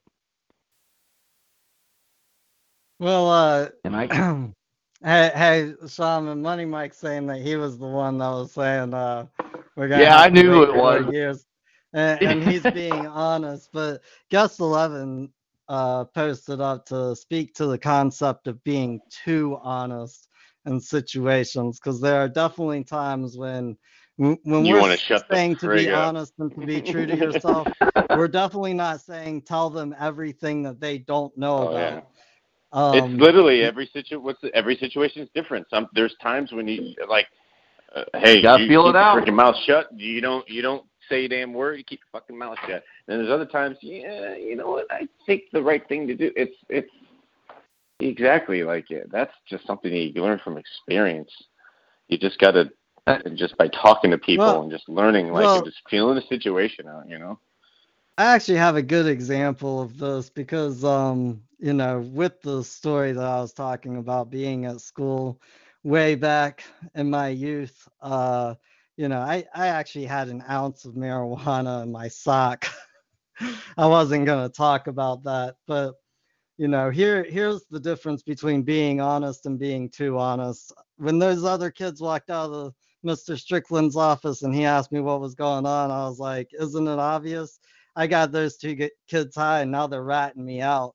And I'm sure that he thought that that was funny because I couldn't see somebody who used to sing as a backup singer for the Temptations not ever smoking weed before. He probably came from, yeah, at that time, he probably had some street cred too. Probably was going home and smoking it. Right, but what I didn't tell him is I didn't tell him that I had more weed on me. And in fact, when he asked me if I had anything else, I was like, no, those were my last 2 joints. And I threw them, just tossed them before I came back to school because I didn't want to bring it back on school property, because just the fact of it being on school property was a completely different set of issues. And I don't think that he would have told everybody they searched me and did this and that, except for the fact, I'm just being real. He probably knew that I had something. He probably knew that if he searched me, searched my book bag, searched my locker, he could have found something else. But because I was honest with him, because I was real and I was probably somewhat humorous, he chose not to do that. And not only did he choose not to do that, but thankfully he told my parents that, yeah, he had searched me. He had gone through all of these different things. So when they brought me home, they absolutely turned my room upside down. And I think they found like a quarter bag underneath my bed, and they were satisfied at that point. But they never searched me, never searched my book bag, and everything that I actually had on my persons, I still had, which I'm kind of thankful for because I was grounded for a really long time after that. I had some house chores to do, some cleaning to do. How's this kid still finding this stuff? That's the difference. He's grounded. Being honest and being too honest. As honest as go ahead and fess up to what you've already been caught with. Too honest is to go ahead and give them everything else you got.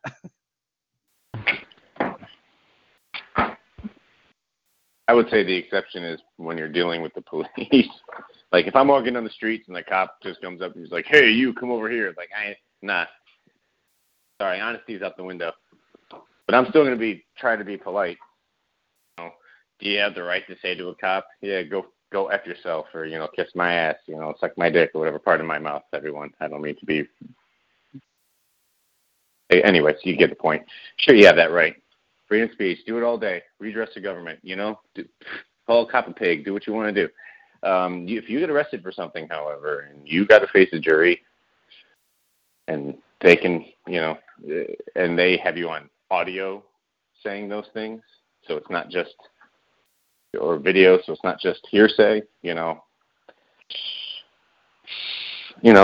Technically, is it a crime? No, but the jury's not going to look at it in your favor. The court's not going to look at your favor. The judge, when he reads the transcript, 3 minutes before he calls your name, and then he sees then he sees the officer's thing, "Oh, the guy was calling me a son of a bitch," and blah, blah, blah, blah. He's going to be like, oh, really? All right. Mm-hmm. You're just, there's a time, though. Well, and the thing is, it's the non-aggression principle. It's like you don't wish for anybody to do anything to be aggressive towards you. So why would you say things or act in ways to be aggressive towards someone else? Yeah, I've always found that the louder somebody gets, the quieter you should get.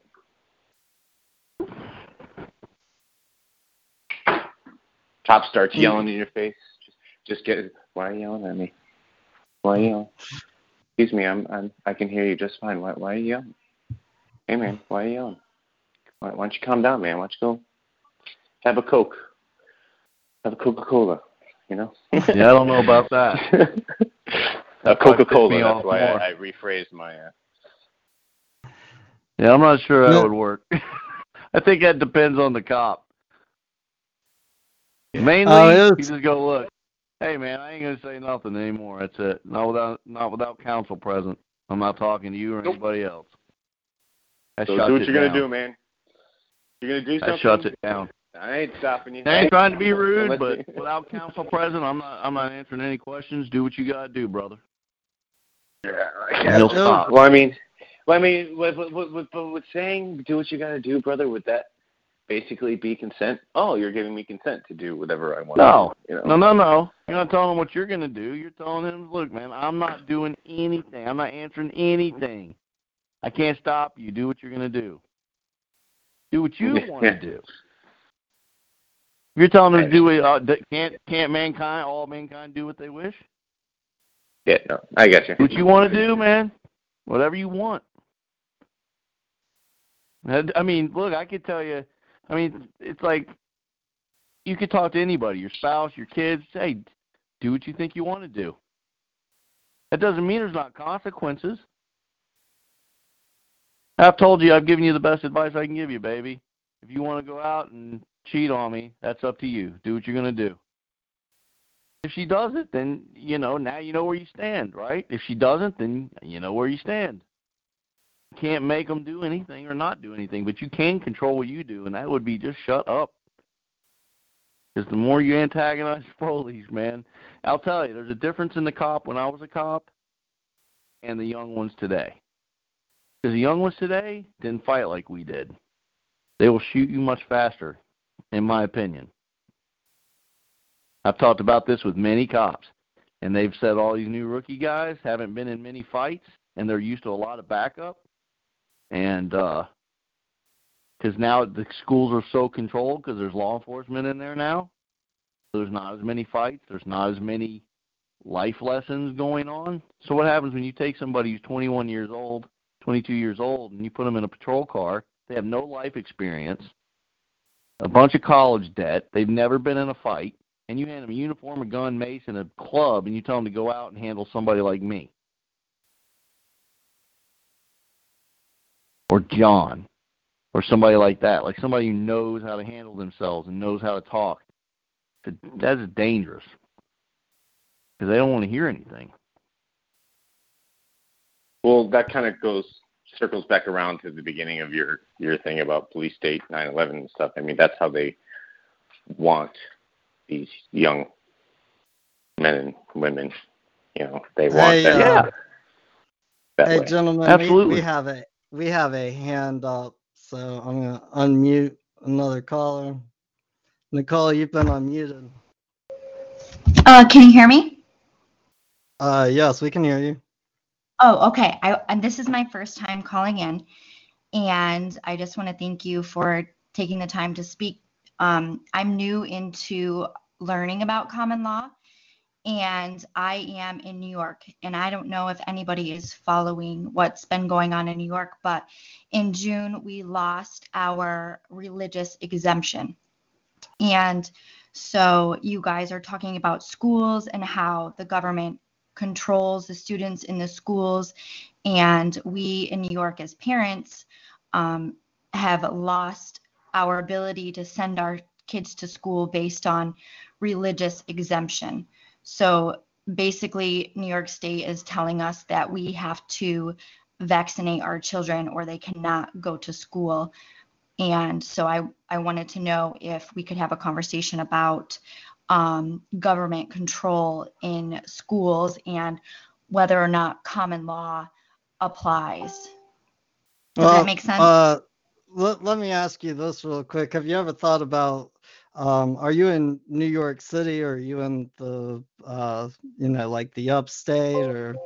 Upstate. Okay. Do you have a social group or a community of like-minded people who, don't agree with the vaccination? Yes, I'm in many groups, and nobody is familiar with common law, and we're all just kind of pulling at strings at this point to try to fight the government, which obviously is never going to change their mind. Vaccinations is becoming extremely mandated, not only in the United States, but across the world. And so this was, an opportunity that I had to reach out to all of you who have an understanding about common law, to see, and kind of pick your brains as to your thinking. Have So, you ever yeah, considered homeschooling? And that is obviously an alternative. And then we see what just happened in California, where they are pushing a bill through to mandate vaccinations even for homeschooling children. well, there is where the common law would come in. Absolutely. So If you wish to basically, compel a performance out of me, hand me the bill. Hand me the check first. That's well, my opinion. but there are certain things that's like you couldn't pay me enough money to do. Which is why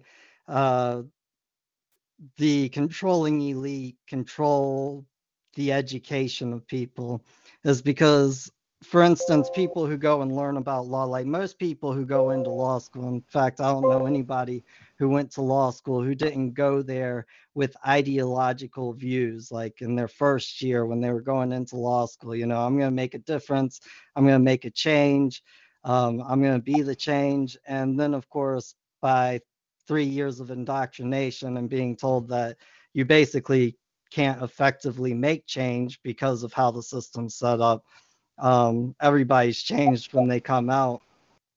But you can't buy some of those people's morals. But if you can control their education to where they think that they don't have another option, you don't have to buy their morals. So I'm in agreement that they couldn't pay me enough to stick God knows what into my body and into my bloodstream. But as far as the public school goes, the Supreme Court has ruled numerous times since 2001, since we're speaking of 9/11 tonight. And when they have your kid at school, your kid's not even your kid anymore. Like, your kid is literally the school's property when they're at school, at the public school.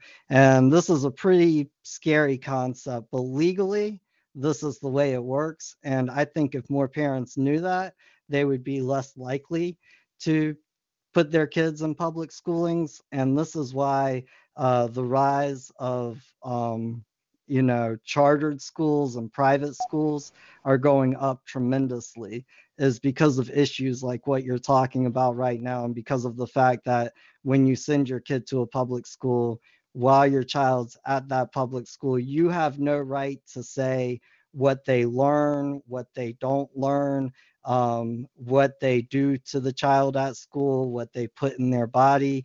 In almost every state, typically school districts or the school system of that state has sovereign immunity from being sued. So even if a teacher beats the crap out of your kid, they have sovereign immunity. Something has to be incredibly disturbed and messed up, and a lot of people have to complain before they'll actually allow something into court when it's dealing with the school. And there has to be beyond more than enough grounds. Sexual assault, sexual issues are the probably the aside to that. Hey, but can I show you how common law would? Let me show you, ma'am, how common law would work. Okay. Okay. To a large degree, I would agree with JC, but except for putting in their bodies, like they couldn't forcibly take your kid down and get it vaccinated without your permission or without some kind of judgment.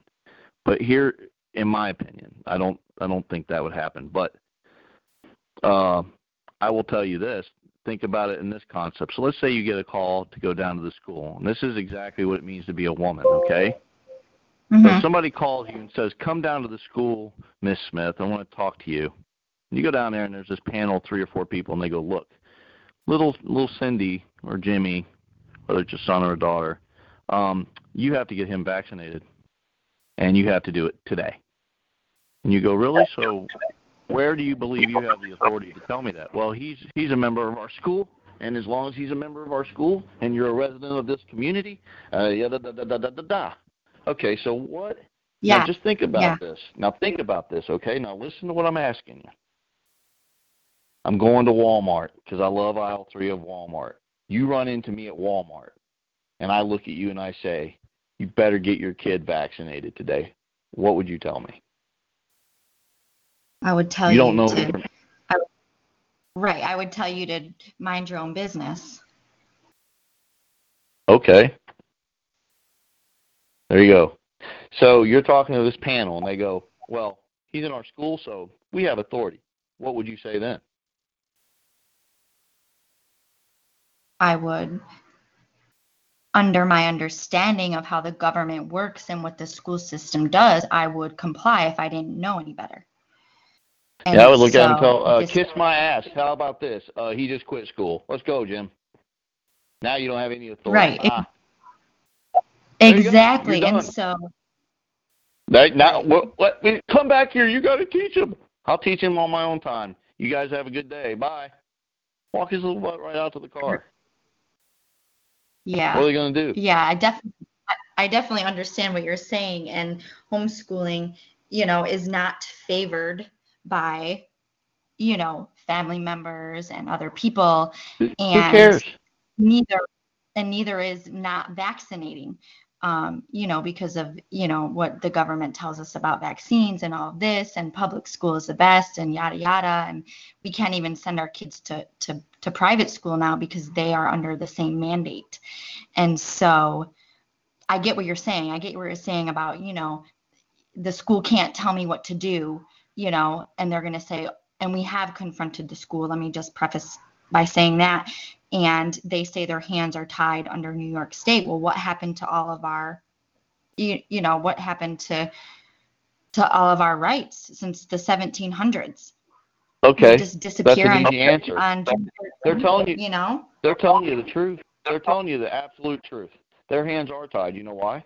Because the school is a creature of the state. It's public school. Yes. Therefore, it's under public Yep. mandate. It's under public policy. And that's what the United States and the states, they're not under the Constitution, first of all. They're moving under public policy. That's an absolute fact. And secondly, and this is not, I'm not trying to be facetious and I'm not trying to be rude, you have no rights under the Constitution of your state. You have no rights under the Constitution of the United States because it wasn't drafted for you. It has nothing to do with you. That is a private corporate contract in admiralty jurisdiction, and it has nothing to do with common law man or woman. Your rights come from the Creator, and that's where your rights come from. And as a man or a woman, the last thing you care is what does other people care about what you're doing. Because there's a million. There was a cool meme I saw on Facebook. It said there's thousands of you. Like all the people that went to school with you, every individual one of those people have a vision or they've made a person out of you. Like the way they see you in a certain way. And your coworkers see you in a certain way. And your wife sees you in a certain way. You even see yourself in a certain way. And none of them are who you really are. Those are all just pieces of you. And the same kind of thing is reading true when you splinter yourself into a system like, I'm playing resident, I'm playing citizen, I'm playing mommy and daddy and driver and taxpayer and all these things. You cannot, to be a man or a woman, you got to look at it more philosophical.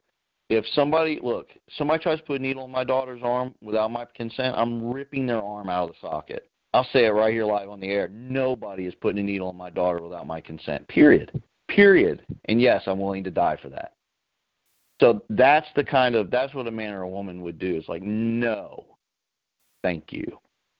I don't require your help. Well, you have to get vaccinated. Are you giving me legal advice? Did I give you power of attorney?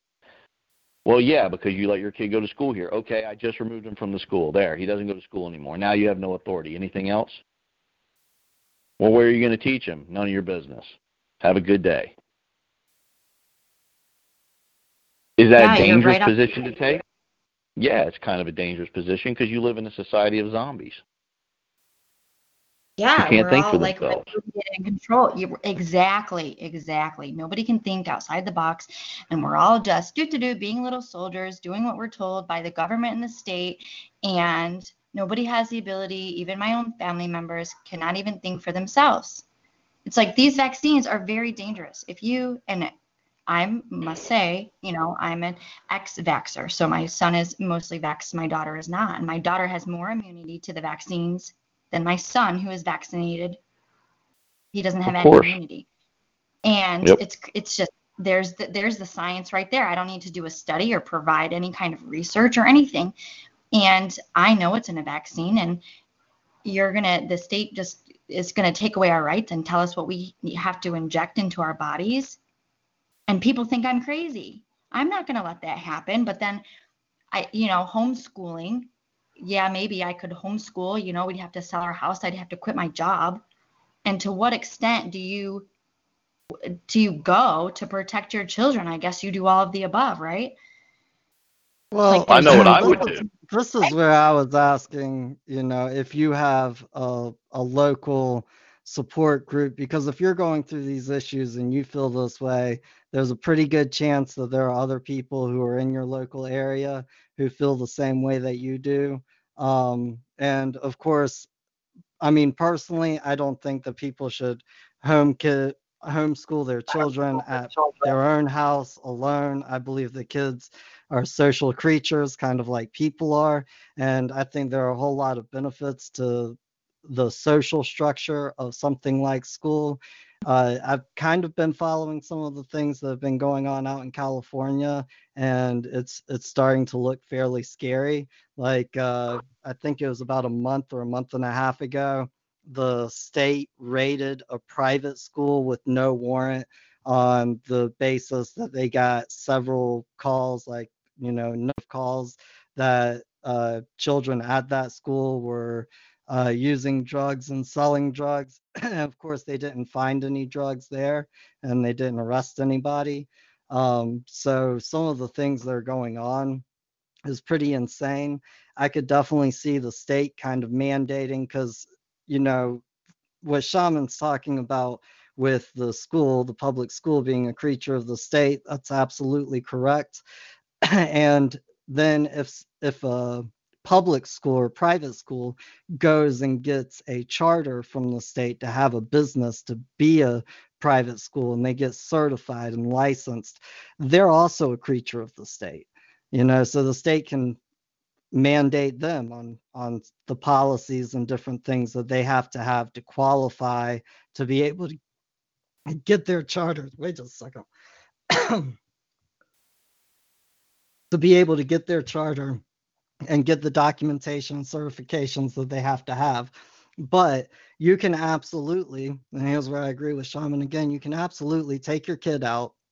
And if there is a group of support, I have a good friend who grew up in kind of a religious community.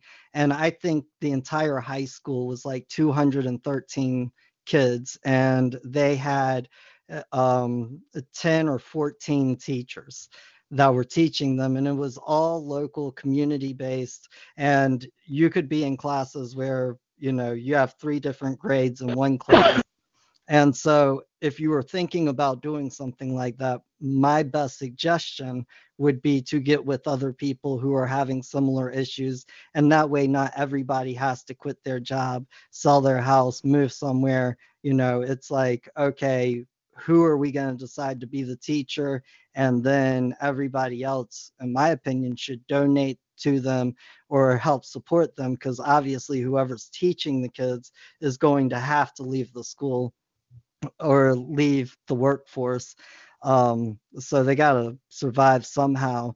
And the state can't do anything about that. Now, as far as if the state were actually, for instance, you brought up California and them talking about making vaccinations mandatory, like even for children who are homeschooled. Well, I would say the way I would deal with that is kind of like DSS. You've heard about people dealing with social services or child protective services or something like that. Yes. Yep. Okay. And always those people try and come over and they try and say that you have to open up your house and you have to talk with them and you have to do this, that, and the other. Right. Okay, well, if you just close the door on them and you never open the door to your home and you tell them to go get a warrant and come back, because that's common law there. Okay, they have to have a warrant to come into your house. They have to have a warrant, to search or seize your property or persons. And so if they tried coming and basically saying that you have to go get a vaccination or your child has to go get a vaccination, I would tell them to go get a warrant. If you wish to come into my home, if you wish to do this, that, or the other, you're going to have a legitimate warrant. And when they leave, I would call down to the magistrate's office immediately and I'd tell them, hey, somebody's going to come and ask you for a warrant, and I'm going to require you bond that warrant and secure it for $2 million. And I can pretty much guarantee you that nobody's going to sign a warrant and bond it and secure it for $2 million. And you have that right to make them do that because, if they're getting a warrant, then they're breaking some type of entry. And if they break some type of entry, if no criminal activity is being done, they're going to have to pay for the damages. And that's the common law. Like, that's law right there. As far as forcing the school to do something or forcing the state to do something that's against their policies, codes, or statutes, that's kind of a lost cause, because just like you don't wish for anybody to force you or to force your children to get vaccinated, you can't go and force other people to do things that you wish they would do. That's a good point. It's a two-way street. Right. And so we have a lot of people and a lot of attorneys right now in New York State. We've filed two attorneys have filed two different types of lawsuits. One challenging all of the kids with disabilities, and then one challenging the U.S. Constitution. And we have another set of attorneys who are filing based under the New York Constitution, which states that religious liberties are guaranteed forever for all humankind, I think is the exact terminology. And at this point, I feel like it's a lost cause. I mean, this anti-vaccination movement has been going on since the early 1900s. And look, I didn't know about it growing up, and here we are, all these years later, and we're going through the same thing, and it's just getting worse and worse. And I think maybe removing ourselves from the system, the government-controlled system, is our only way out. Once people stop using the system, maybe they'll, realize, maybe they won't realize. There's just, you can't fight these laws. You can't fight these protections, these religious liberties that we've had for years and years, and go against the government and just, what are you fighting for? To get something they're never going to give you. Well, I actually agree with you 100%. And we talk about this a fair amount, about how people should walk away and walk out of the system, and people can do that. And one thing is that it's incredibly difficult to do unless you have a lot of resources or a good network of people. And of course, there are some people who are more entrenched in the system than others. I mean, for instance, myself, I've never ever filed a tax return ever since I was 18 years old. So I've never stepped into the tax system. I've never contracted with the IRS, and I've absolutely never heard anything from them about it. And I know for a fact that I've been reported to the IRS for not paying taxes. So I think that walking away from the system is an incredibly good idea, but it's almost impossible without a network of people.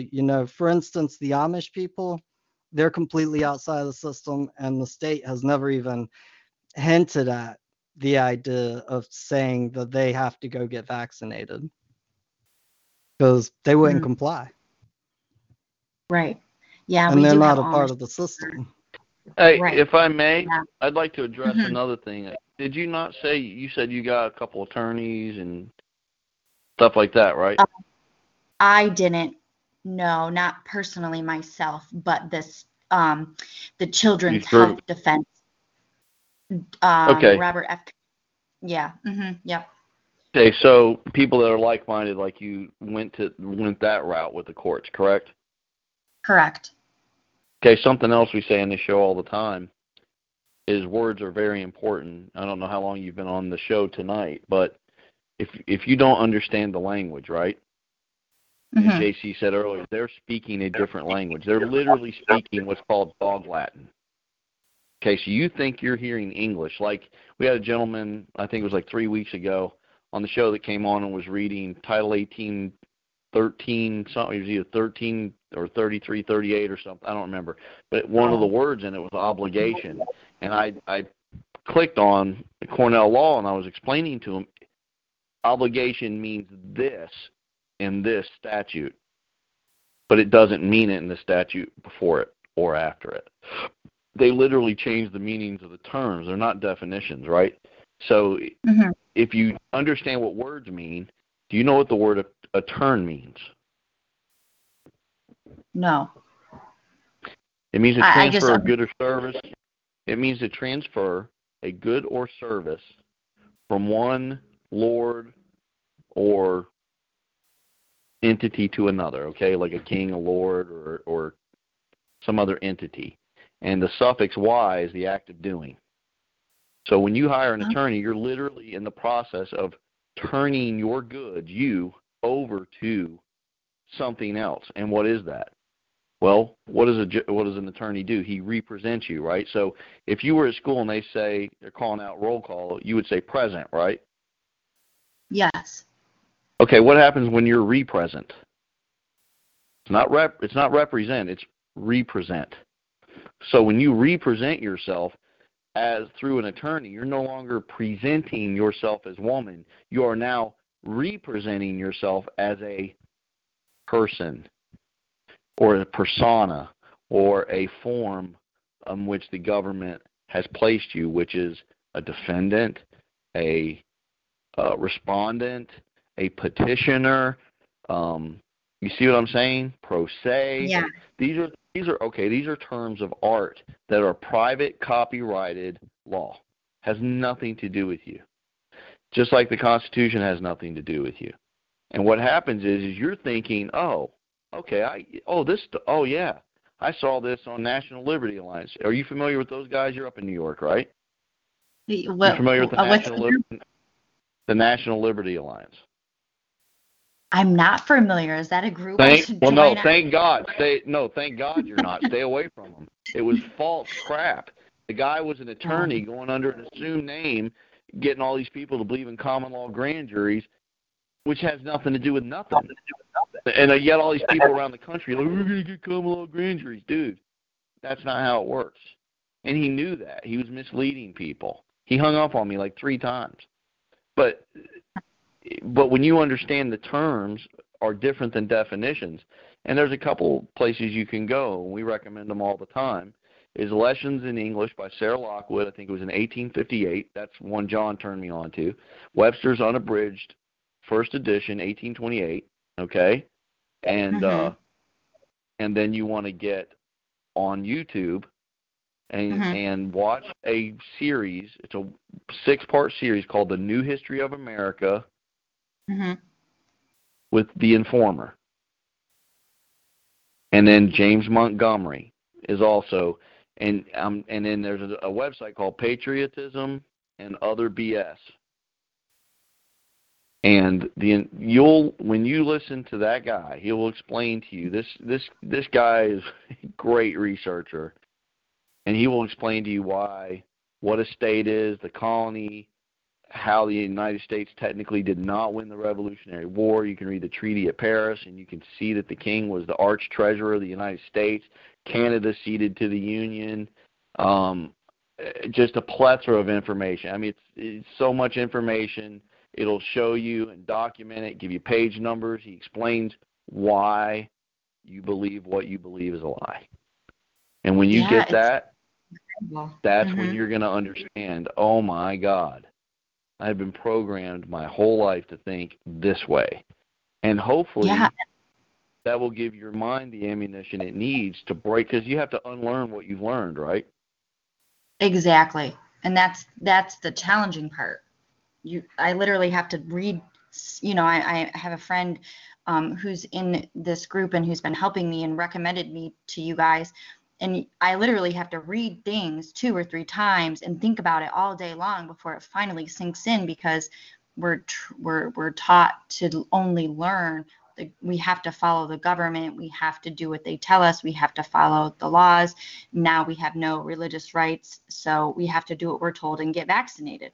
It's just incredible to learn that there's a different way of doing things when we've been doing it for so long, one way. It's very eye-opening. Yeah, and when you I remember when it really hit me, I was actually sitting in a U.S. Marshal's office when it really just rolled over me, and I finally got, I had it in my mind, and I had most of it in my heart, but when it finally resonated, where I knew the answer, I just shook my head and smiled. And it was JC was there. He witnessed it. He and I worked together. The Creator gave us the answers. I went in there, and people can argue all they want to, but if you'd been there, you'd understand. When it finally hits you, you'll never be the same. Yeah, I can't wait for that day. Same. It's just so much. It's so much to learn. It's so much. I'm looking at a document right now that says Memorandum for all executive departments and agencies signed by the Attorney General, federal law protections for religious liberties. It says the president has instructed me to issue these guidelines so that all administrative agencies and executive departments can execute the federal law protecting religious liberty. And it's this federal law doesn't even exist. New York State took it away. It's it doesn't even apply. Well, in fact, that's something where, because I'm guessing I'm actually kind of interested in the lawsuits, because that's kind of on the civil side, and I think things like this should be brought from every angle possible. So I was wondering if you could maybe email me the information on those cases and where they're at. But that's actually probably a pretty good idea, is if they're taking it to federal court and challenging the fact that because at the time of the Civil War, when the Civil War happened, the federal government conquered the state governments. And so the states really can't do anything outside of federal law. And that would be an interesting thing on the civil side of it, is for an attorney to challenge it in the federal courts. So, but that one would. Sorry. Well, I'm kind of interested in some of that stuff and seeing what's going on with the courts. Do you have our email address? I do not. No. Okay, it's JCANDSHAMAN@gmail.com. And I'll also put it up in the chat before we get off. But typically we end at 11 o'clock, so I'm going to go ahead and call it here pretty soon. But I am interested in what's going on, and I appreciate you coming out and sharing your concerns and story with us. And you should come back next week and we'll follow up on it, because there's a lot to talk about around this particular subject of children and school and vaccinations. Vaccinations is a really, really big thing going on right now. And I'm actually really appreciative that you're reaching out to us, because I believe that more people who are concerned about vaccines should get into starting to learn and understand the common law. Because even though it won't help you keep your child at school and not get vaccinated, just like you're talking about, if they make some type of mandate or some type of policy where they're going to come and try and come into your home and vaccinate your children, people should definitely be standing up for that on the front line. They shouldn't be running to attorneys and going to courts and this and that. They should know what to do whenever an officer of the state knocks on their door. So Yeah, thank you for coming out and finding us. Thank you. Hey, if I may, when you started reading that document, just the header, just who wrote it and who was it written to? Okay, so the heading, the header is Office of the Attorney General, Washington, D.C., October 6, 2017. It says Memorandum for all executive departments and agencies. It's from the Attorney General. Right. The subject. So, well, what I was going to say, and this is going to probably sound a little facetious, but it's not. So, can anybody tell you what to believe? Can anybody make you believe? Well, No. can anybody make you believe? Okay. So, can anybody remove a belief from you? Remove a belief. Yes. Yeah, like if you believe something, can somebody take it away from you? No. Nobody can take your belief away. Right. The only person that can take your belief away is you. Right. Now, that doesn't mean they won't kill you. I'm not saying that there's not danger. What I'm saying is, it's like, you're like, the government is taking away our religious exemptions. You said that at the beginning, okay?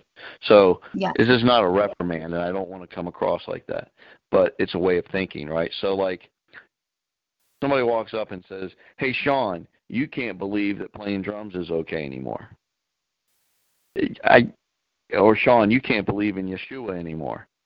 That is the only thing that's going to do is annoy me. Like it's just like prayer in school. Like, how are you going to tell me? Like, you could say whatever you wish, but so like, is that letter?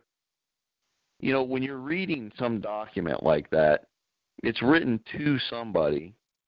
It's just like a statute. If you're not specifically mentioned in it, it's not for you.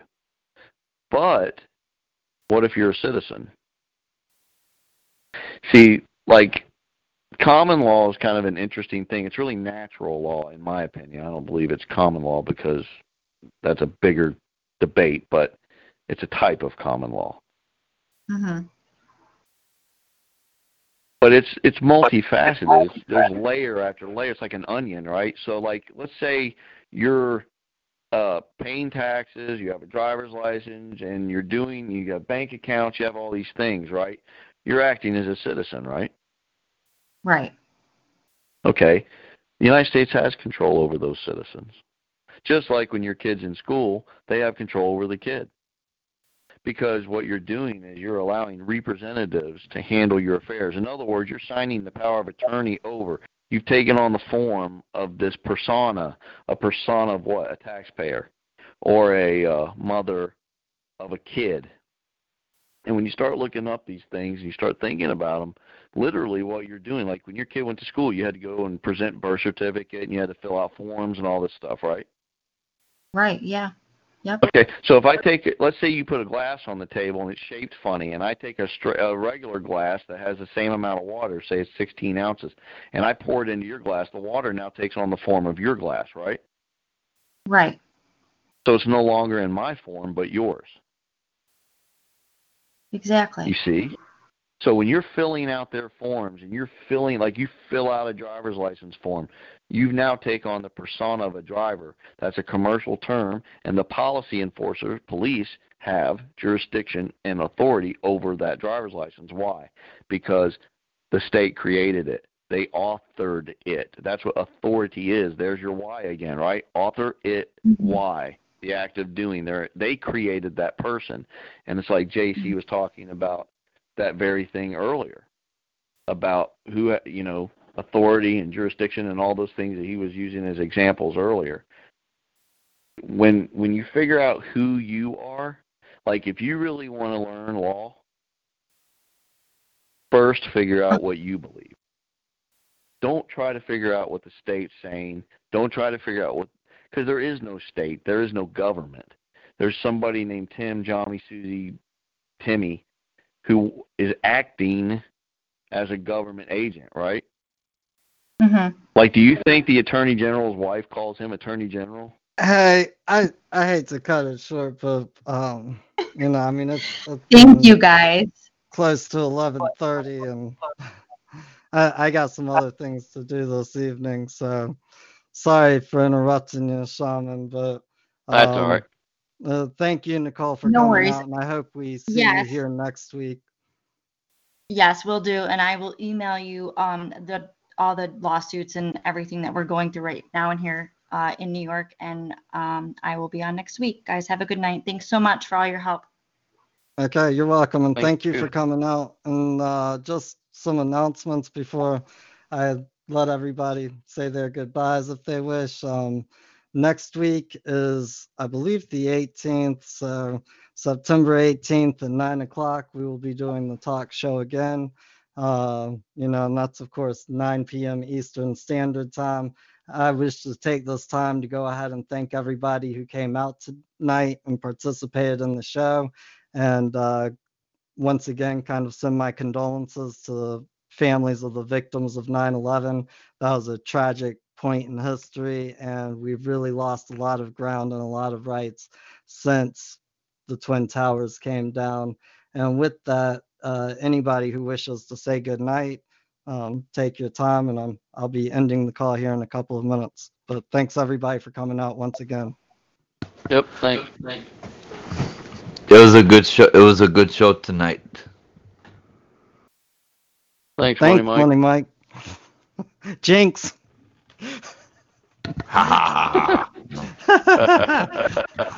So are you having a show after this? Are you having a call after this? No, I'm gonna have mine tomorrow on right after Angela's call. Cool. Well, thanks for coming out. Do you want to make a shout out, like give everybody your call ID and information for tomorrow? Yes, thank you. My number for my talk show tomorrow is at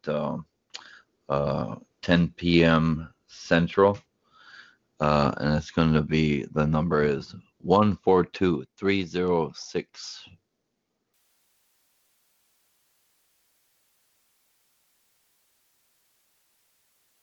Cool. Hey, JC, when you get done, can you give me a call real quick? Yeah, for just a minute. Hey, Anyways, Yeah. I have another question real quick.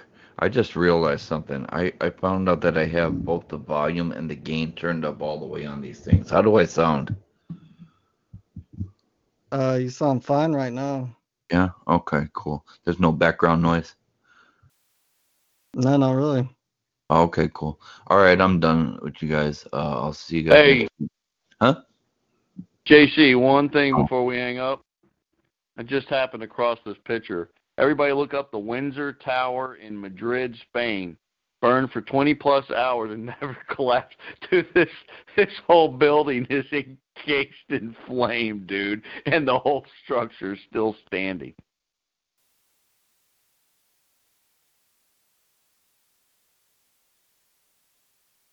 Windsor Tower, Madrid, Spain. Pretty Well, interesting. it burned at really low temperatures. while the tower is burning at like much hotter temperature. Yeah. Sure. Yeah, and all blah blah blah blah blah. Yeah, or, you know. All right, guys. Good night, everybody. See y'all. All right, good night, everyone. I'm gonna end the call now. Hope to see y'all here next week. With the Lucky Land Slots, you can get lucky just about anywhere.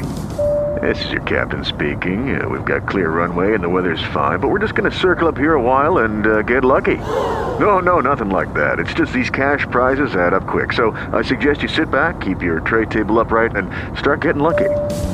Play for free at LuckyLandSlots.com. Are you feeling lucky? No purchase necessary. Void where prohibited by law. 18+ terms and conditions apply. See website for details.